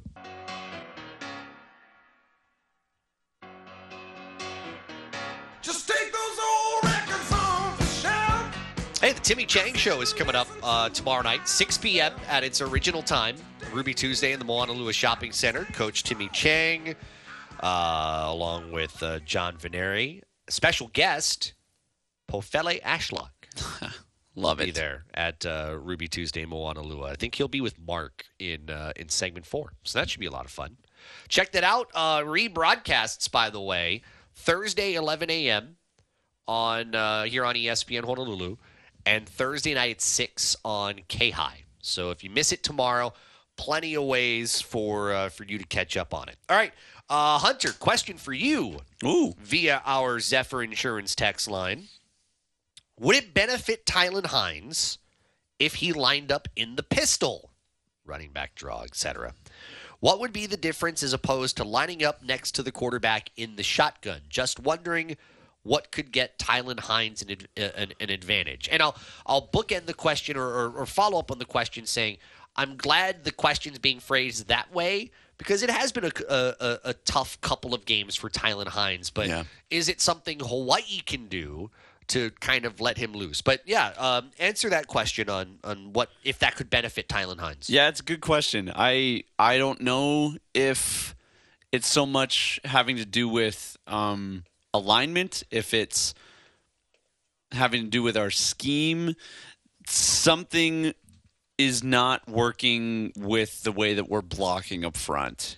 And along with that, if you get him in space, we saw it at different times last week, when Shager threw that little dump pass to him in space and he made that DB fall over. He's incredibly shifty.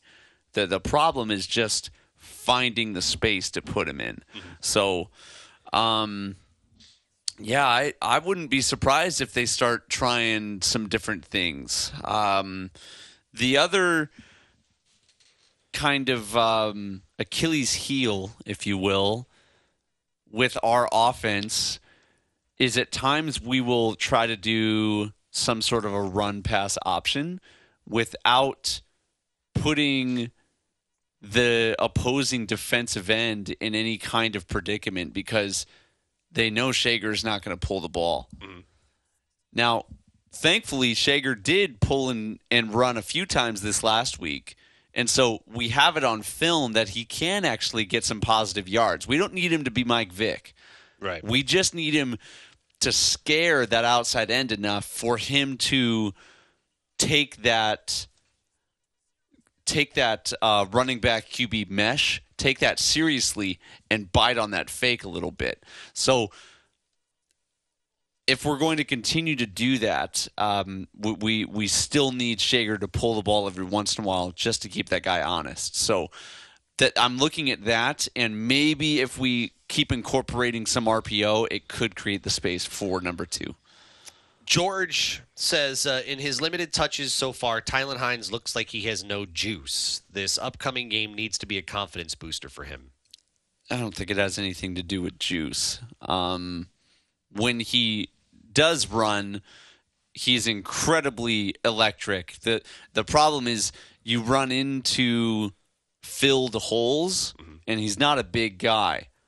You can't juke if there's no space. Right. So our O-line is not getting to the second level blocking linebackers, and so they're kind of caught up in the middle, and before you know it, Tylan's having to try to bounce it outside to make something happen. So it's something I'm sure the coaches have their eyes on and trying to do something about it.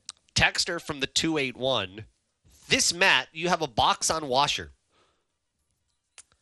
Wrong person, buddy. But then, sorry, that was her earlier in the show, and I know it was not meant to go to us. I just figured I'd just read it out loud anyway. You have a box on washer. Got a box on the washer. It's probably from Amazon. But the real text, there's no pistol offense. It's all run and shoot offense. That was a promise. Yeah, I mean, even during Rolo's era, though, we would incorporate the pistol from shotgun. It just and the reason for that is you put those linebackers in a predicament pre-snap because they don't know which way the running back is going to go. Mm-hmm. And then if you don't know where that's going, you don't know where the line is going to shift. You don't know. It's just pre-snap. All of the cards are in the offense's hands on where we're going to go, what we're going to do. So you're able to kind of veil that from the pistol. All right. Since we're talking about football, we've got a pair of tickets for you to check out the Great Danes of Albany and the Rainbow Warriors of Hawaii. Since we're up against the clock, let's do caller number 4 at 808-296-1420. And caller number 4 is going to score those tickets to check out Albany and Hawaii. We'll tell you who the winner is coming up after Sports Center and Traffic. It's Off the Bench, ESPN Honolulu. Hey, look, my lady. Hey, look, my lady.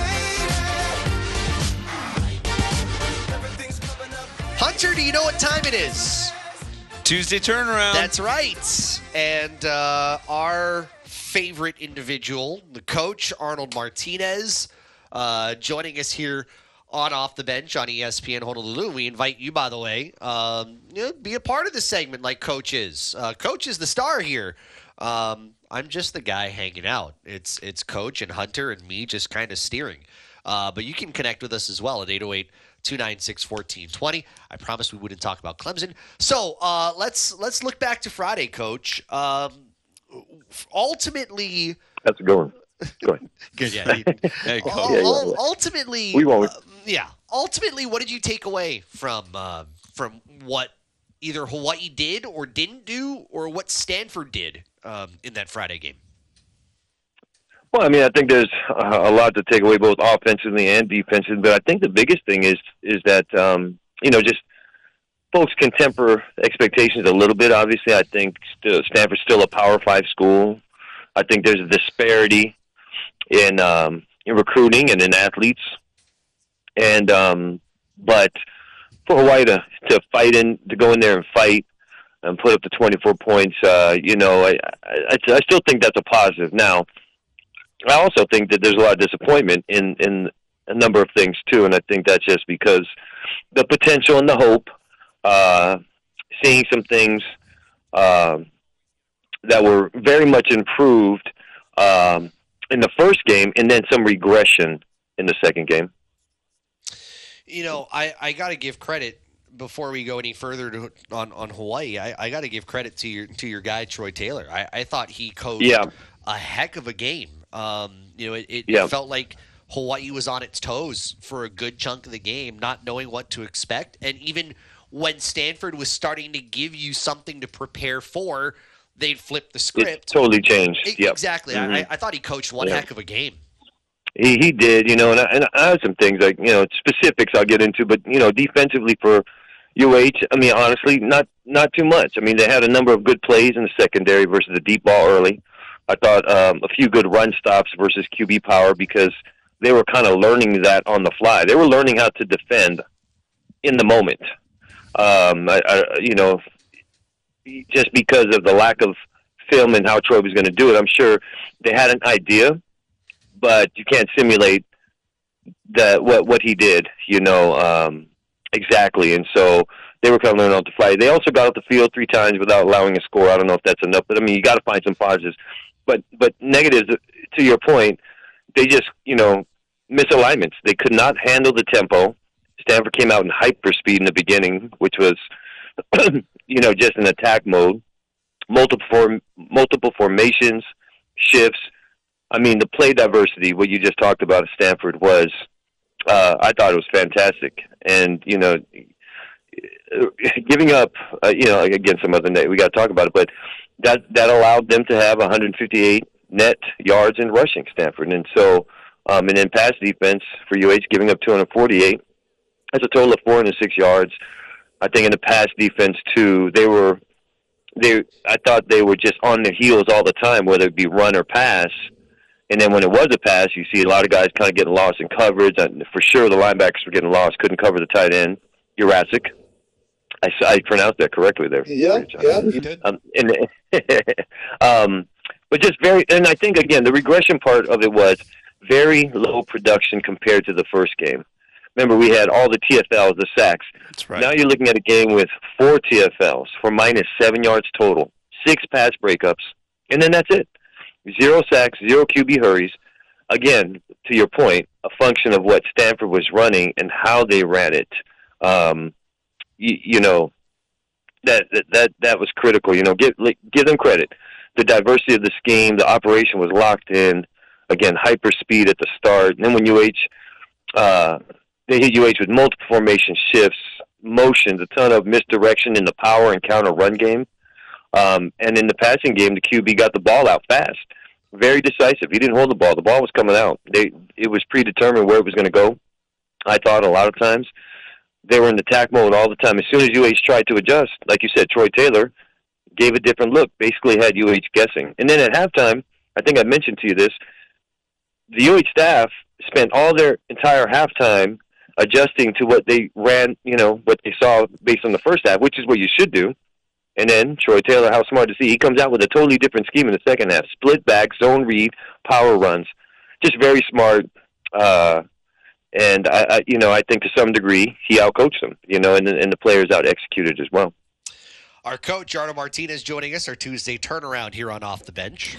Coach, when I talked with Coach Timmy Chang at halftime, he said on 2 different occasions we got to quit shooting ourselves in the foot. And outside of, some big plays in that first game, we really didn't shoot ourselves in the foot a whole lot against Vandy. Exactly. And if you look at this game against Stanford, there were a lot of opportunities that we did not take advantage of. And down the stretch, we tried to set up Chucky Hines on that tunnel screen, and that was an unforced error. If we're going to talk tennis for a second, Sure. that was unforced. We had him again later on that deep throw in the middle of the field that I think he lost in the lights, and you saw it. It hit him in the hands at a pivotal point in the game where that could have turned the tide for us. Tylen Hines as well tried to set up that. I think it was a 3rd and 10, and it was a perfect play call, and he dropped that little screen pass. It felt sloppy. Do you feel similarly? Oh yes, absolutely. I thought the operation, like I said, there was some aggression from the first game to the second. Now maybe that's because they didn't have a true handle on what they were going to see. Whereas Vanderbilt, I think they had a better, understanding or a foundation to work from, a better foundation. So Stanford was such a mystery. Big mystery. Personnel, we didn't know who the starting quarterback was going to be. I mean, there were a lot of things that worked in their favor just by happenstance, right? I mean, it wasn't anything planned out. I mean, it just happened to be the first game, new coach, new scheme. So, it was sloppy compared to the first one. We Josh and I talked about in the first game about normal football, things just being clean, operation being clean, and normal situations, you know how to get out of them. Nothing snowballs and gets away from you. We saw some aggression because it did. Some things got away. It was getting sloppy, and I think they'll. Now, I don't think that's the measuring stick or the indicator of how it's going to be the rest of the season. I think it's a learning experience, and obviously they didn't play well enough to win. There's a lot of improvement. You don't ever want to go backwards in certain areas, but then again, it could be right. There's other things. I mean, the defense wasn't as productive, but again, look at what they were faced with, right? Yeah. Coach. The other thing that Josh and I talked about earlier in the show, just briefly, has been our kind of surprising inability to cause turnovers. What would you like to see out of our defense? Maybe it's an aggression standpoint or schematically. How do we position our guys to be in a better position to make plays? Well, I'm sure, and I know Coach Jacob is coaching it. It's one of those things where it has to become second nature to you, where the first tackler is coming in, he comes to balance and wraps up, but anybody else in the gang tackle is trying to punch the ball out. Those kind of habits, and I'm sure he charts it in practice every day. How many times they got a strip attempt, how many times they got a punch attempt, how many times they got the ball out in practice. We used to reward our guys, in practice, and we had a chart that went up on the screen every day, and you get a reward for it. Just making the correct attempt. It's not necessarily the first guy, right? But it's those other guys coming in, and then there's other things you can do to. You have a turnover period every day in practice where you teach strip, rip, punch, all type of techniques, and you do one every day. Then you have a period every day. You just have to have. It has to be a habit. It has to be. It has to be built into the culture of how they practice, so that you get game transfer, and then it's automatic in the game. Those are the takeaways where forced fumbles, those kinds. Now, the other ones, interceptions, and those things. That's a combination of things. You got to have a great pass rush. You got to have linebackers underneath, so the balls are thrown over their head, and you got to have secondary who has great proximity. To the ball, to their offensive player in their zone or in their man coverage, and then that can help create some interception type turnovers. Those are harder to actually create. The other ones, forced fumbles, definitely you want to build that aggression into practice, then get game transfer. We're talking with Arnold Martinez, our Tuesday turnaround. Something that another thing we talked about earlier in the show, the usage of Solo Vaipulu, who with Landon Sims out, we don't know for how long. I mean, Solo Vaipulu right now is Hawaii's number 2 running back. Don't look at the depth chart; that won't tell you that. But something that Hunter and I talked about earlier is, could his usage be kind of a tip-off to what Hawaii is doing? I was going to mention it. Yeah, I think you used the word gimmicky earlier, Hunter, and that's kind of fair too. Like, I guess the way I would ask it to you, Coach, is there a way you can use Solo in a way that doesn't tip off the other team to what you might be doing, or gives the other team an idea that it's not a gimmicky offense that's out there. Solo's being used in the base Pass package protection, or the base package in general of what the offense is. He would have to get the ball. Basically, right? He'd have to get the ball. You'd have to tell the defense, you better play us honest. Well, throw him another screen pass then. Throw him another screen pass. Just you got to hand the ball off on some fullback traps. But like you say, ball security is an issue. But you got to, if you want to, because right now the defense is going to see him in, and they're going to drop 7, drop 8. They're not worried about him, honestly. In fact, which brings me to some things I wrote down. The run game is non-existent right now, right? Not -5 yards, right? They did gain 44, but they gave up, 6 sacks or 41 or something like that.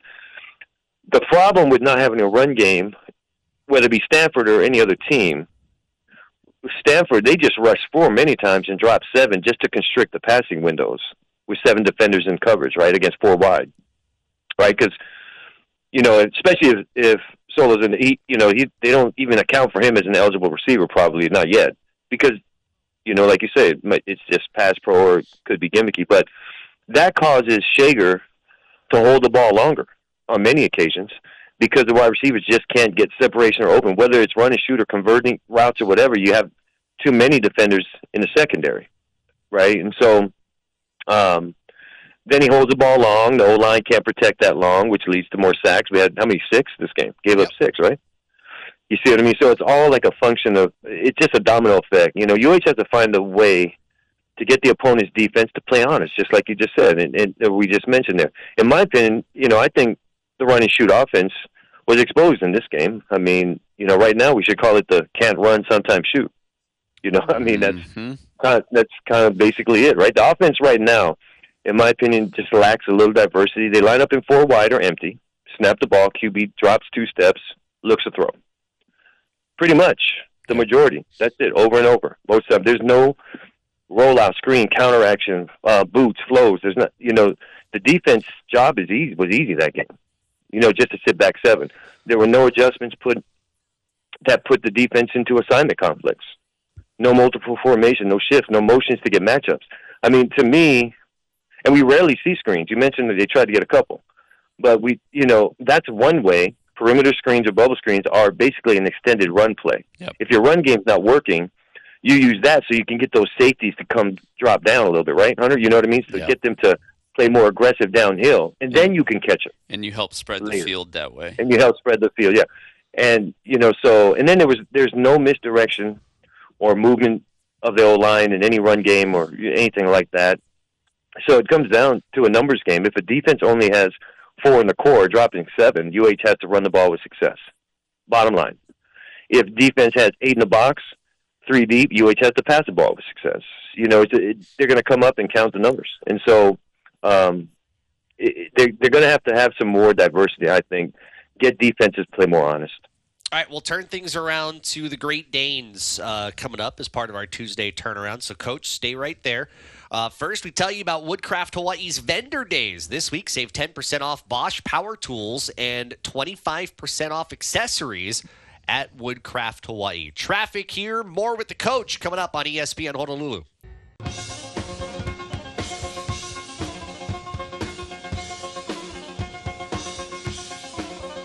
You know what I didn't do, Hunter? I forgot to tell people who won the football tickets. That's right. Gosh, shame on me.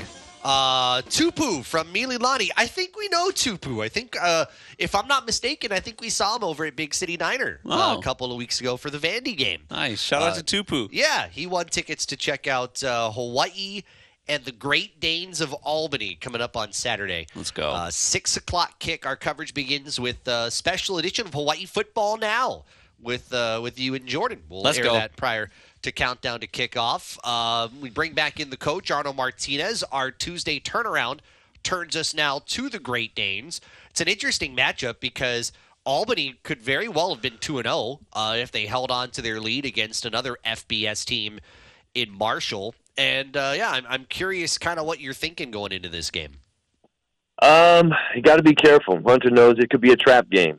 You know, it's one of those things where if your mind's not right, you can't, you know, the Warriors, they cannot show up this week and think, oh, now we got a FCS or we got a smaller program or, excuse me, it's going to be kind of a, you know, an easy deal.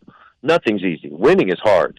You know, Albany put up 34 on Fordham, which is also a smaller school, and then 17 points on Marshall, and it was a 17-21, so a close game. And so you can't look at this and say, now, as a coaching staff, you do want to take advantage of it and say, hey, let's get right this game. Let's be clean in all aspects. Don't worry about, you know, any of the other stuff. It's 11 guys on the field. They got 11. We got 11. Our 11's got to out-execute their 11. You know, just break it down to the most simplest form. But if you look at, you know, what Albany is going to do, I mean, you know, they have so far in 2 games they've only rushed for 320 yards total, and passed. Let's see, passing. They have 5 touchdowns, and they're averaging 223 yards per game passing. So I don't think they're explosive, no, but they might be methodical, you know, and kind of stay within themselves. So let's see what happens. Coach, if we're just going to look at us, what is a win for us? Let's talk offense first and then a win for us defensively this game. Offense, I want to see a definitive attack. You and I just talked. We just talked a little bit about it too. You know, working the short passing game again. Finding, I want to see some adjustments and a little bit more diversity. Mix it up a little bit. Not this. You know what bothered me as a D coordinator for many, many years was exactly kind of like what Stanford did. When you have to prepare for multiple formations, matchups, things of that nature. It was easy if the team just lined up in doubles all day or empty. I mean, you know, it didn't really threaten the defense. So I'd like to see something put in where, you know, you can mix it up a little bit more. I think it'll be a win if they operate and don't have, you know, go down the field like they're supposed to and just play normal football, complete scoring drives, you know, when they're in the red zone. I forgot I don't know what the red zone scoring this last game was, but, here we go. UH was 2 for 3 or something. Stanford was 5 for 5. But so offensively, I think just normal operations, and I want to see a definitive attack, not this passive kind of, you know, you can tell when a team is playing with hope, and hope's not a good plan. I hope we do well. You know what I mean? Or we're here to kick your tail. You can tell right from the beginning. And that's what all coaches want their teams to do is, hey, we want to leave no doubt. We're coming out to attack right now. But, you know, it takes a lot of things to happen, right? You can't have drop balls. You can't have blown assignments and all those things. So you got to have pass protection. I want to see the running game improve. You know, that's got to be big. So some diversity, the running game, no self-inflicted wounds. Defensively, I'd say the same thing. I mean, you know, you can't have mistakes. And unfortunately, they're going to have 2 guys out for a minute, right? Yeah. How long will Mekhi be out? And well, he won't miss any time. Oh, because his was early. Yeah. Right? Yeah. And then the first half for Tufaga. Yeah, first half. Yeah. Okay. So, you know, just discipline. You know, let's see the production from the front. Defense, the defense's success for the rest of this entire season will be TFLs, QB pressure, sacks, QB hurries. If it's happening in the front, they're going to be okay on the back end. Yep, picks will happen. Yep, Coach, I will get some rest. I'll see you on Saturday.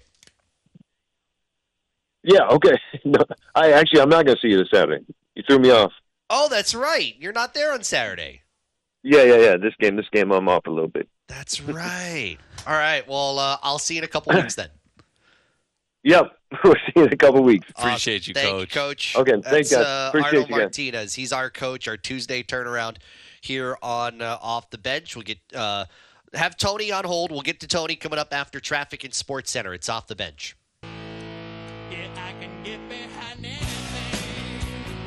Final words coming up in just a little while.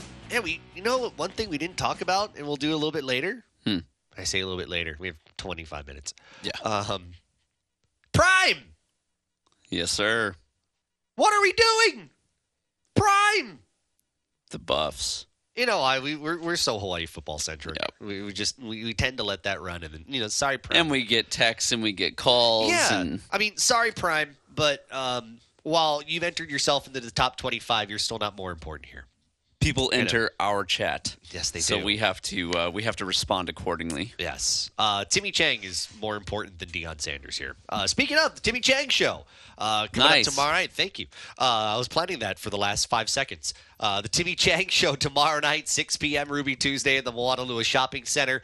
Join us in person, on social, on the radio, and if you miss it, Pofele Ashlock's your special guest. So if you miss it tomorrow night, re-airs 11 a.m. Thursday right here on ESPN Honolulu. Thursday night at 6 on K-High. That's how you can check it all out. Tony, thank you for hanging on very patiently during the break. How are you? Pretty good, guys. Hey, a couple comments. I really enjoyed Coach Arnold's analysis of what happened against Stanford. I just hope our coaching staff listened, because I was very disappointed in the coaching in this game on Friday. Going into the game, hey, I'm not a coach, but I'm a football fanatic. And I knew that this new coach from Stanford, State, he ran the air raid. He ran no huddle. And the defensively, Hawaii should have been ready for that. Okay? Now you're saying, how can you get ready for it? Hey, we played Utah State last year. They ran the air raid. They ran no huddle. And they went up and down Chink Field and killed us that night. You would have thought they would have taken that film out and say, hey, guys, this is what we're going to face on Friday. Because during the game, and I watched this carefully, our players couldn't even get a line correctly. They're running all over the place right before the play is executed. That's why we didn't look good on defense. Okay? Now, offensive, that's my take. Offensively, Arnold makes a great point, okay? It's 4 guys rushing and 7 dropping back. So Hawaii has how many receivers? 4 receivers. They got 7 defenders. So that means, what? 2 players, they're covering everybody man-to-man, and somebody's getting double, okay? Every play. That's happening every play. Our offense, like he said, there's no bubble screens. If people remember when the run and shoot was effective under June and Rolo, bubble screens were a part of the offense and had to be executed to keep the defensive secondary honest. And that's something we could not do against Stanford. Also, under June and Rolo, they used to run the shovel pass, which also keeps the defense on their toes. Chris's favorite. And we don't do that either. Okay? We got to do other things besides, like he said, 4 guys run down the field, and we'll wait for somebody to come open. Another factor in this thing now is Brandon Sager. Now, Rolo, he took it, June never ran his quarterbacks. Rolo said, okay, Cole McDonald, you go back, 4 guys come in after you, and you see the 7 defenders running down the field. Guess what? Look for an opening and take off. Braden Sager tried that a couple of times, but he doesn't get very far because not a very good runner. Okay? He is not. Okay, hold on. I'm going to stop you right there, Tony. Braden is, I got mad love for him and his arm. He's got a powerful arm. He is half the athlete that Cole McDonald is. Half. 2 completely different skill sets. Right. So the fact that Shager even got down the field at all is a job well done, honestly. Yeah. But if Braden is going to run, and he tried to run a couple of times, he needs to start diving on the field before he gets tackled. Because it's going to be a factor in the rest of the season. The teams are just going to run. They're just going to rush 4, and they're going to drop. And there's going to be times where he's going to have to run. He better learn how to take a dive before he gets tackled. I'd rather him learn how to slide, and kill a play than. We knew what you meant. Yeah, we knew. Hey, hey, Tony, I got to move on because I got Junior waiting here. I want to get as many people as we can here. Thank you for dialing in, though. Good Thank points. you, Tony. Good points. Appreciate you listening. Junior, you're up next here. She doesn't know that we're going to Junior. Junior, how are you, Junior? Yeah, good. I just agree with Tony. Tim, maybe Tony should be on the pregame show, man. No, nobody's kicking off Arnold Martinez for the pregame show. You stop that right now. I think he's saying instead of Josh. Wow, you stop that right now. Josh, he could be added to your team. That's all. That's all. I'm very protective of my team. He'll come off the bench in case one of you guys get hurt. Wow, well played. Anyway, just want to say, Josh, I think you owe me an apology because Hunter's my, when I said that we were underdogs, and I think you thought that we were going to really beat Stanford last Friday. And, I just wanted to say that Stanford really did a number on us, but, hey, we deserved it. Stanford is a very smart school, the GPA is pretty high. And, I think you mixed up me and Hunter. I don't think I was. I think Hunter was the one saying that Hawaii had a good chance. I thought we had a chance. Yeah, and I was the one. Sorry. Yeah, I apologize. You owe me an apology now. Okay, sorry. Take it off. I apologize, Josh Pacheco, because you are the man. Anyway, now you owe me an apology for calling me that. That's not true. Okay, I apologize. Thank you. Take that, Hunter. Anyway, just wanted to say same thing what Tony said. We need a running game. Yes. But it's hard to have a Reagan Mauia or a Nate Ilawa. Those guys were very special, and Colt worked that shuttle pass or whatever that pass was to perfection. And we kept those guys honest because Reagan and also Nate were great runners. That's right. After they got the ball, Great call. And just like Hunter said, the DBs when they're playing the run, it's easy to play the run on certain situations, but then they went back when they knew that Shager had to pass. So they outsmarted us, outcoached us, and outplayed us. And I just felt that. I don't know. We could have won, but, that's always we could have, should have after on Mondays. But I think there's still hope in our team, right, Hunter? And right, Josh? Yeah. And we may not beat Oregon, but let's just hope we don't give up 81 points. 81 points, yeah. Or we hope that we can at least beat Albany, right? Yes, anyway, absolutely. Just wanted to say, with our prediction for the Mountain West, Hunter and Josh, don't you think that we played some? I would say they're in the top of their ranking and their conferences, but I think we should do pretty well or decent in the Mountain West. We'll see. My opinion. We'll find out. Hey, Junior, thank you for calling in. Hey, by the way, win $1,000 cash grand prize and $100 weekly prizes in ESPN Honolulu's Pigskin Picks. Brought to you by M. Dyer Global. Visit ESPNHonolulu.com right now to register. Thoughts on that? The Pigskin Picks? No, on what we just Gotcha. Sorry, no, that was kind of a sloppy transition there. I actually appreciate Junior kind of answering what I was going to say to Tony's call. Okay. It's easy to say we need more versatility with things like the shovel pass or tunnel screens. They did try to do some tunnel screens this last week. They dropped both of them. They did put Tylen Hines in a terrific situation in just a classic behind the line screen, and he dropped it. So there were a couple opportunities late in that football game for us to make it competitive and get interesting into the fourth quarter that we just did not execute when we needed to. And you can't run a successful tunnel screen if you aren't running the ball well, period.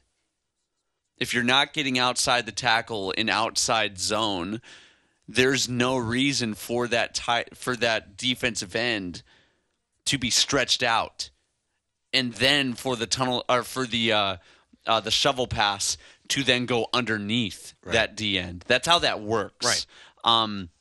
And then on top of that, you're hoping for your O-line to block into the second level of the defense. We haven't done the first part of that well yet to then set up something like the shovel pass. So our running game certainly needs work. It's probably the number one thing on our team that has our coach's attention right now, more than the D-line, which was probably the number one thing last year. I think number one right now is our ability to run the ball. Yeah, I think that's probably conservatively the thing that needs most attention right now. I think we'll certainly learn more. I think we're getting Albany's head coach on the sports animals in the morning this week. Wow. We're working on getting the play-by-play voice here for our show this week. So we'll learn more about this team, but more importantly, this will help us kind of learn how Hawaii kind of, figures it out. I think might be the best way to put it. Final words coming up here in a little bit. I want to remind you about the next Craig Angeles show, September 12th at 6 p.m. With Kanoa Leahy and Craig at Velocity Honolulu on Kapiolani Boulevard. Food and drink available for purchase and valet parking at the MW Restaurant. It's brought to you by the JN Group. Final words, and we got to give away volleyball tickets. I didn't forget because they wrote it down on the board. And in my email to the staff, I said, please respond because sometimes people weren't giving away their tickets last week. And I can't be the guy to do the problem that I said other people were doing last week. I have to be the example setter. There you go. Well, put your manager hat on. Well, I'm taking it off and now saying we're giving away tickets. There we go. Stand by for that. It's on the way after traffic. It's Off the Bench, ESPN Honolulu.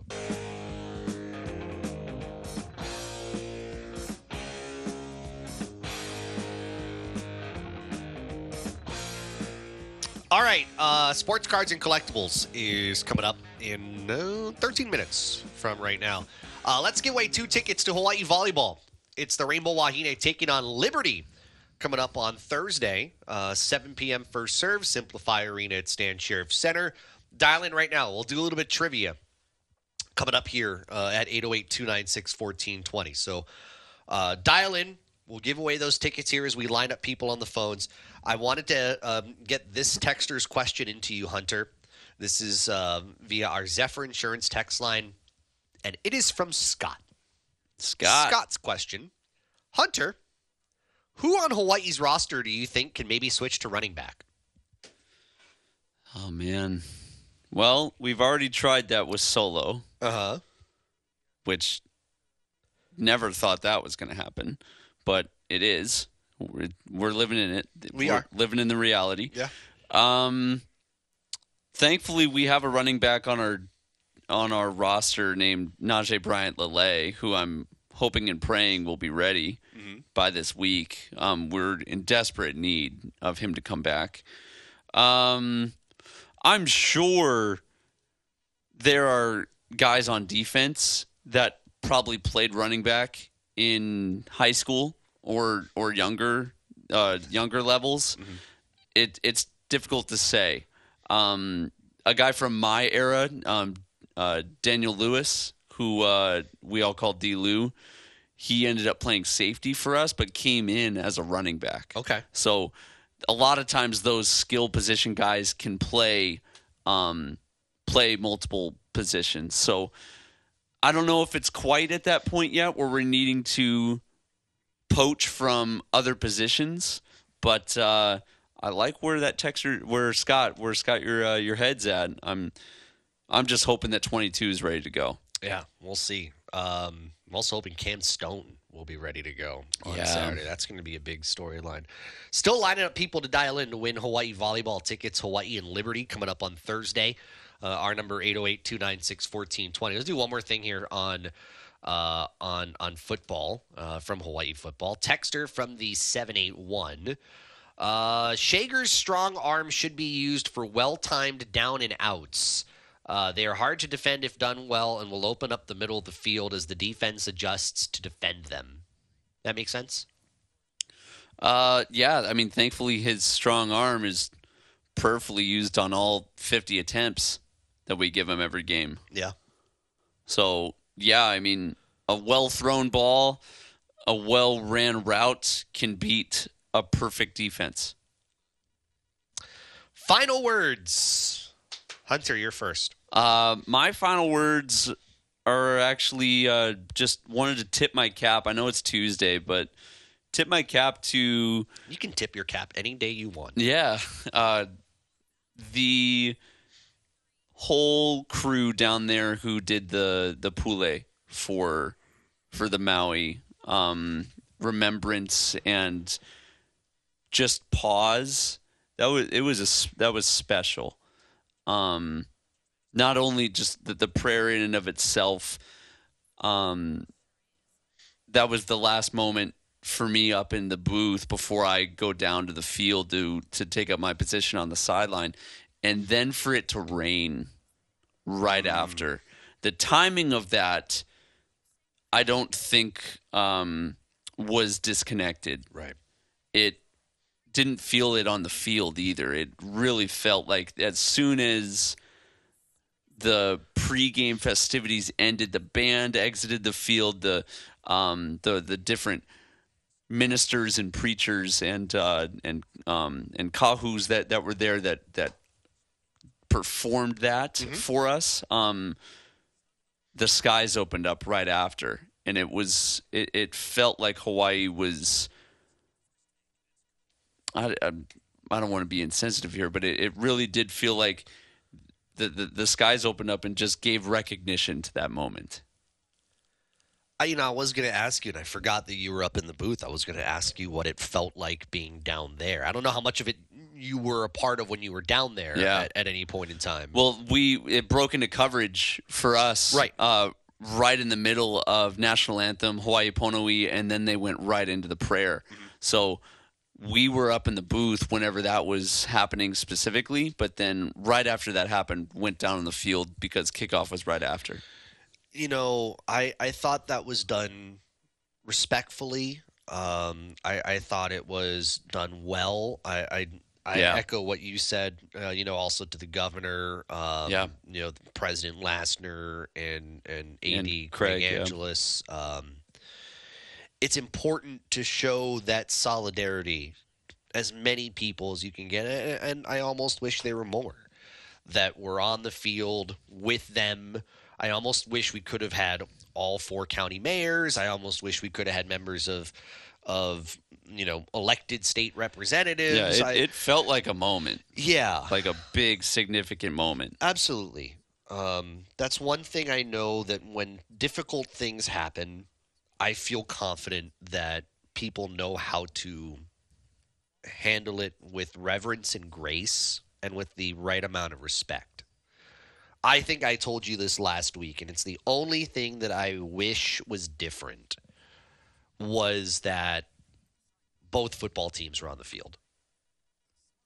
Already out there. Yeah. Yeah. Instead of in the locker room, to show that ultimate I'm with you. And sign of solidarity. The guys on our team, especially, like Carson Pupunu from Lahaina. What a catch he made, by the way. Oh, my gosh. That was a slept-on highlight from that game. Top 4 on ESPN's college football pregame show. No way, yesterday. I didn't know that. Yeah, it was number 4. Good for him. That's awesome. But that's a good point, because there's a lot of times where we would miss out on pregame festivities on the field because we're in the locker room. Right. We don't see it. And for something like this, for all of the local boy, connections, that would have been something special to at least observe.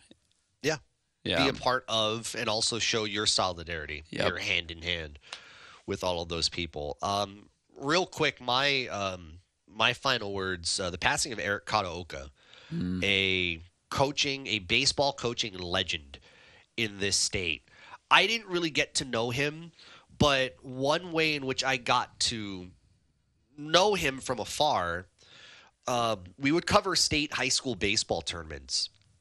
And, me being on the Big Island still, out of the blue, I'd get emails from Coach every year, right before the state tournament started. And, his knowledge of baseball is unmatched. I would get state tournament stats, history, etc., all in my inbox every year from Eric. Dedicated to the kids, dedicated to the sport, dedicated to the community. I don't think it can be understated how much his loss will feel. Just saddened by it, and our thoughts to his family. Yep. Our thoughts to the baseball community. Really missing him. Sports Cards and Collectibles is coming up next. We'll see you tomorrow.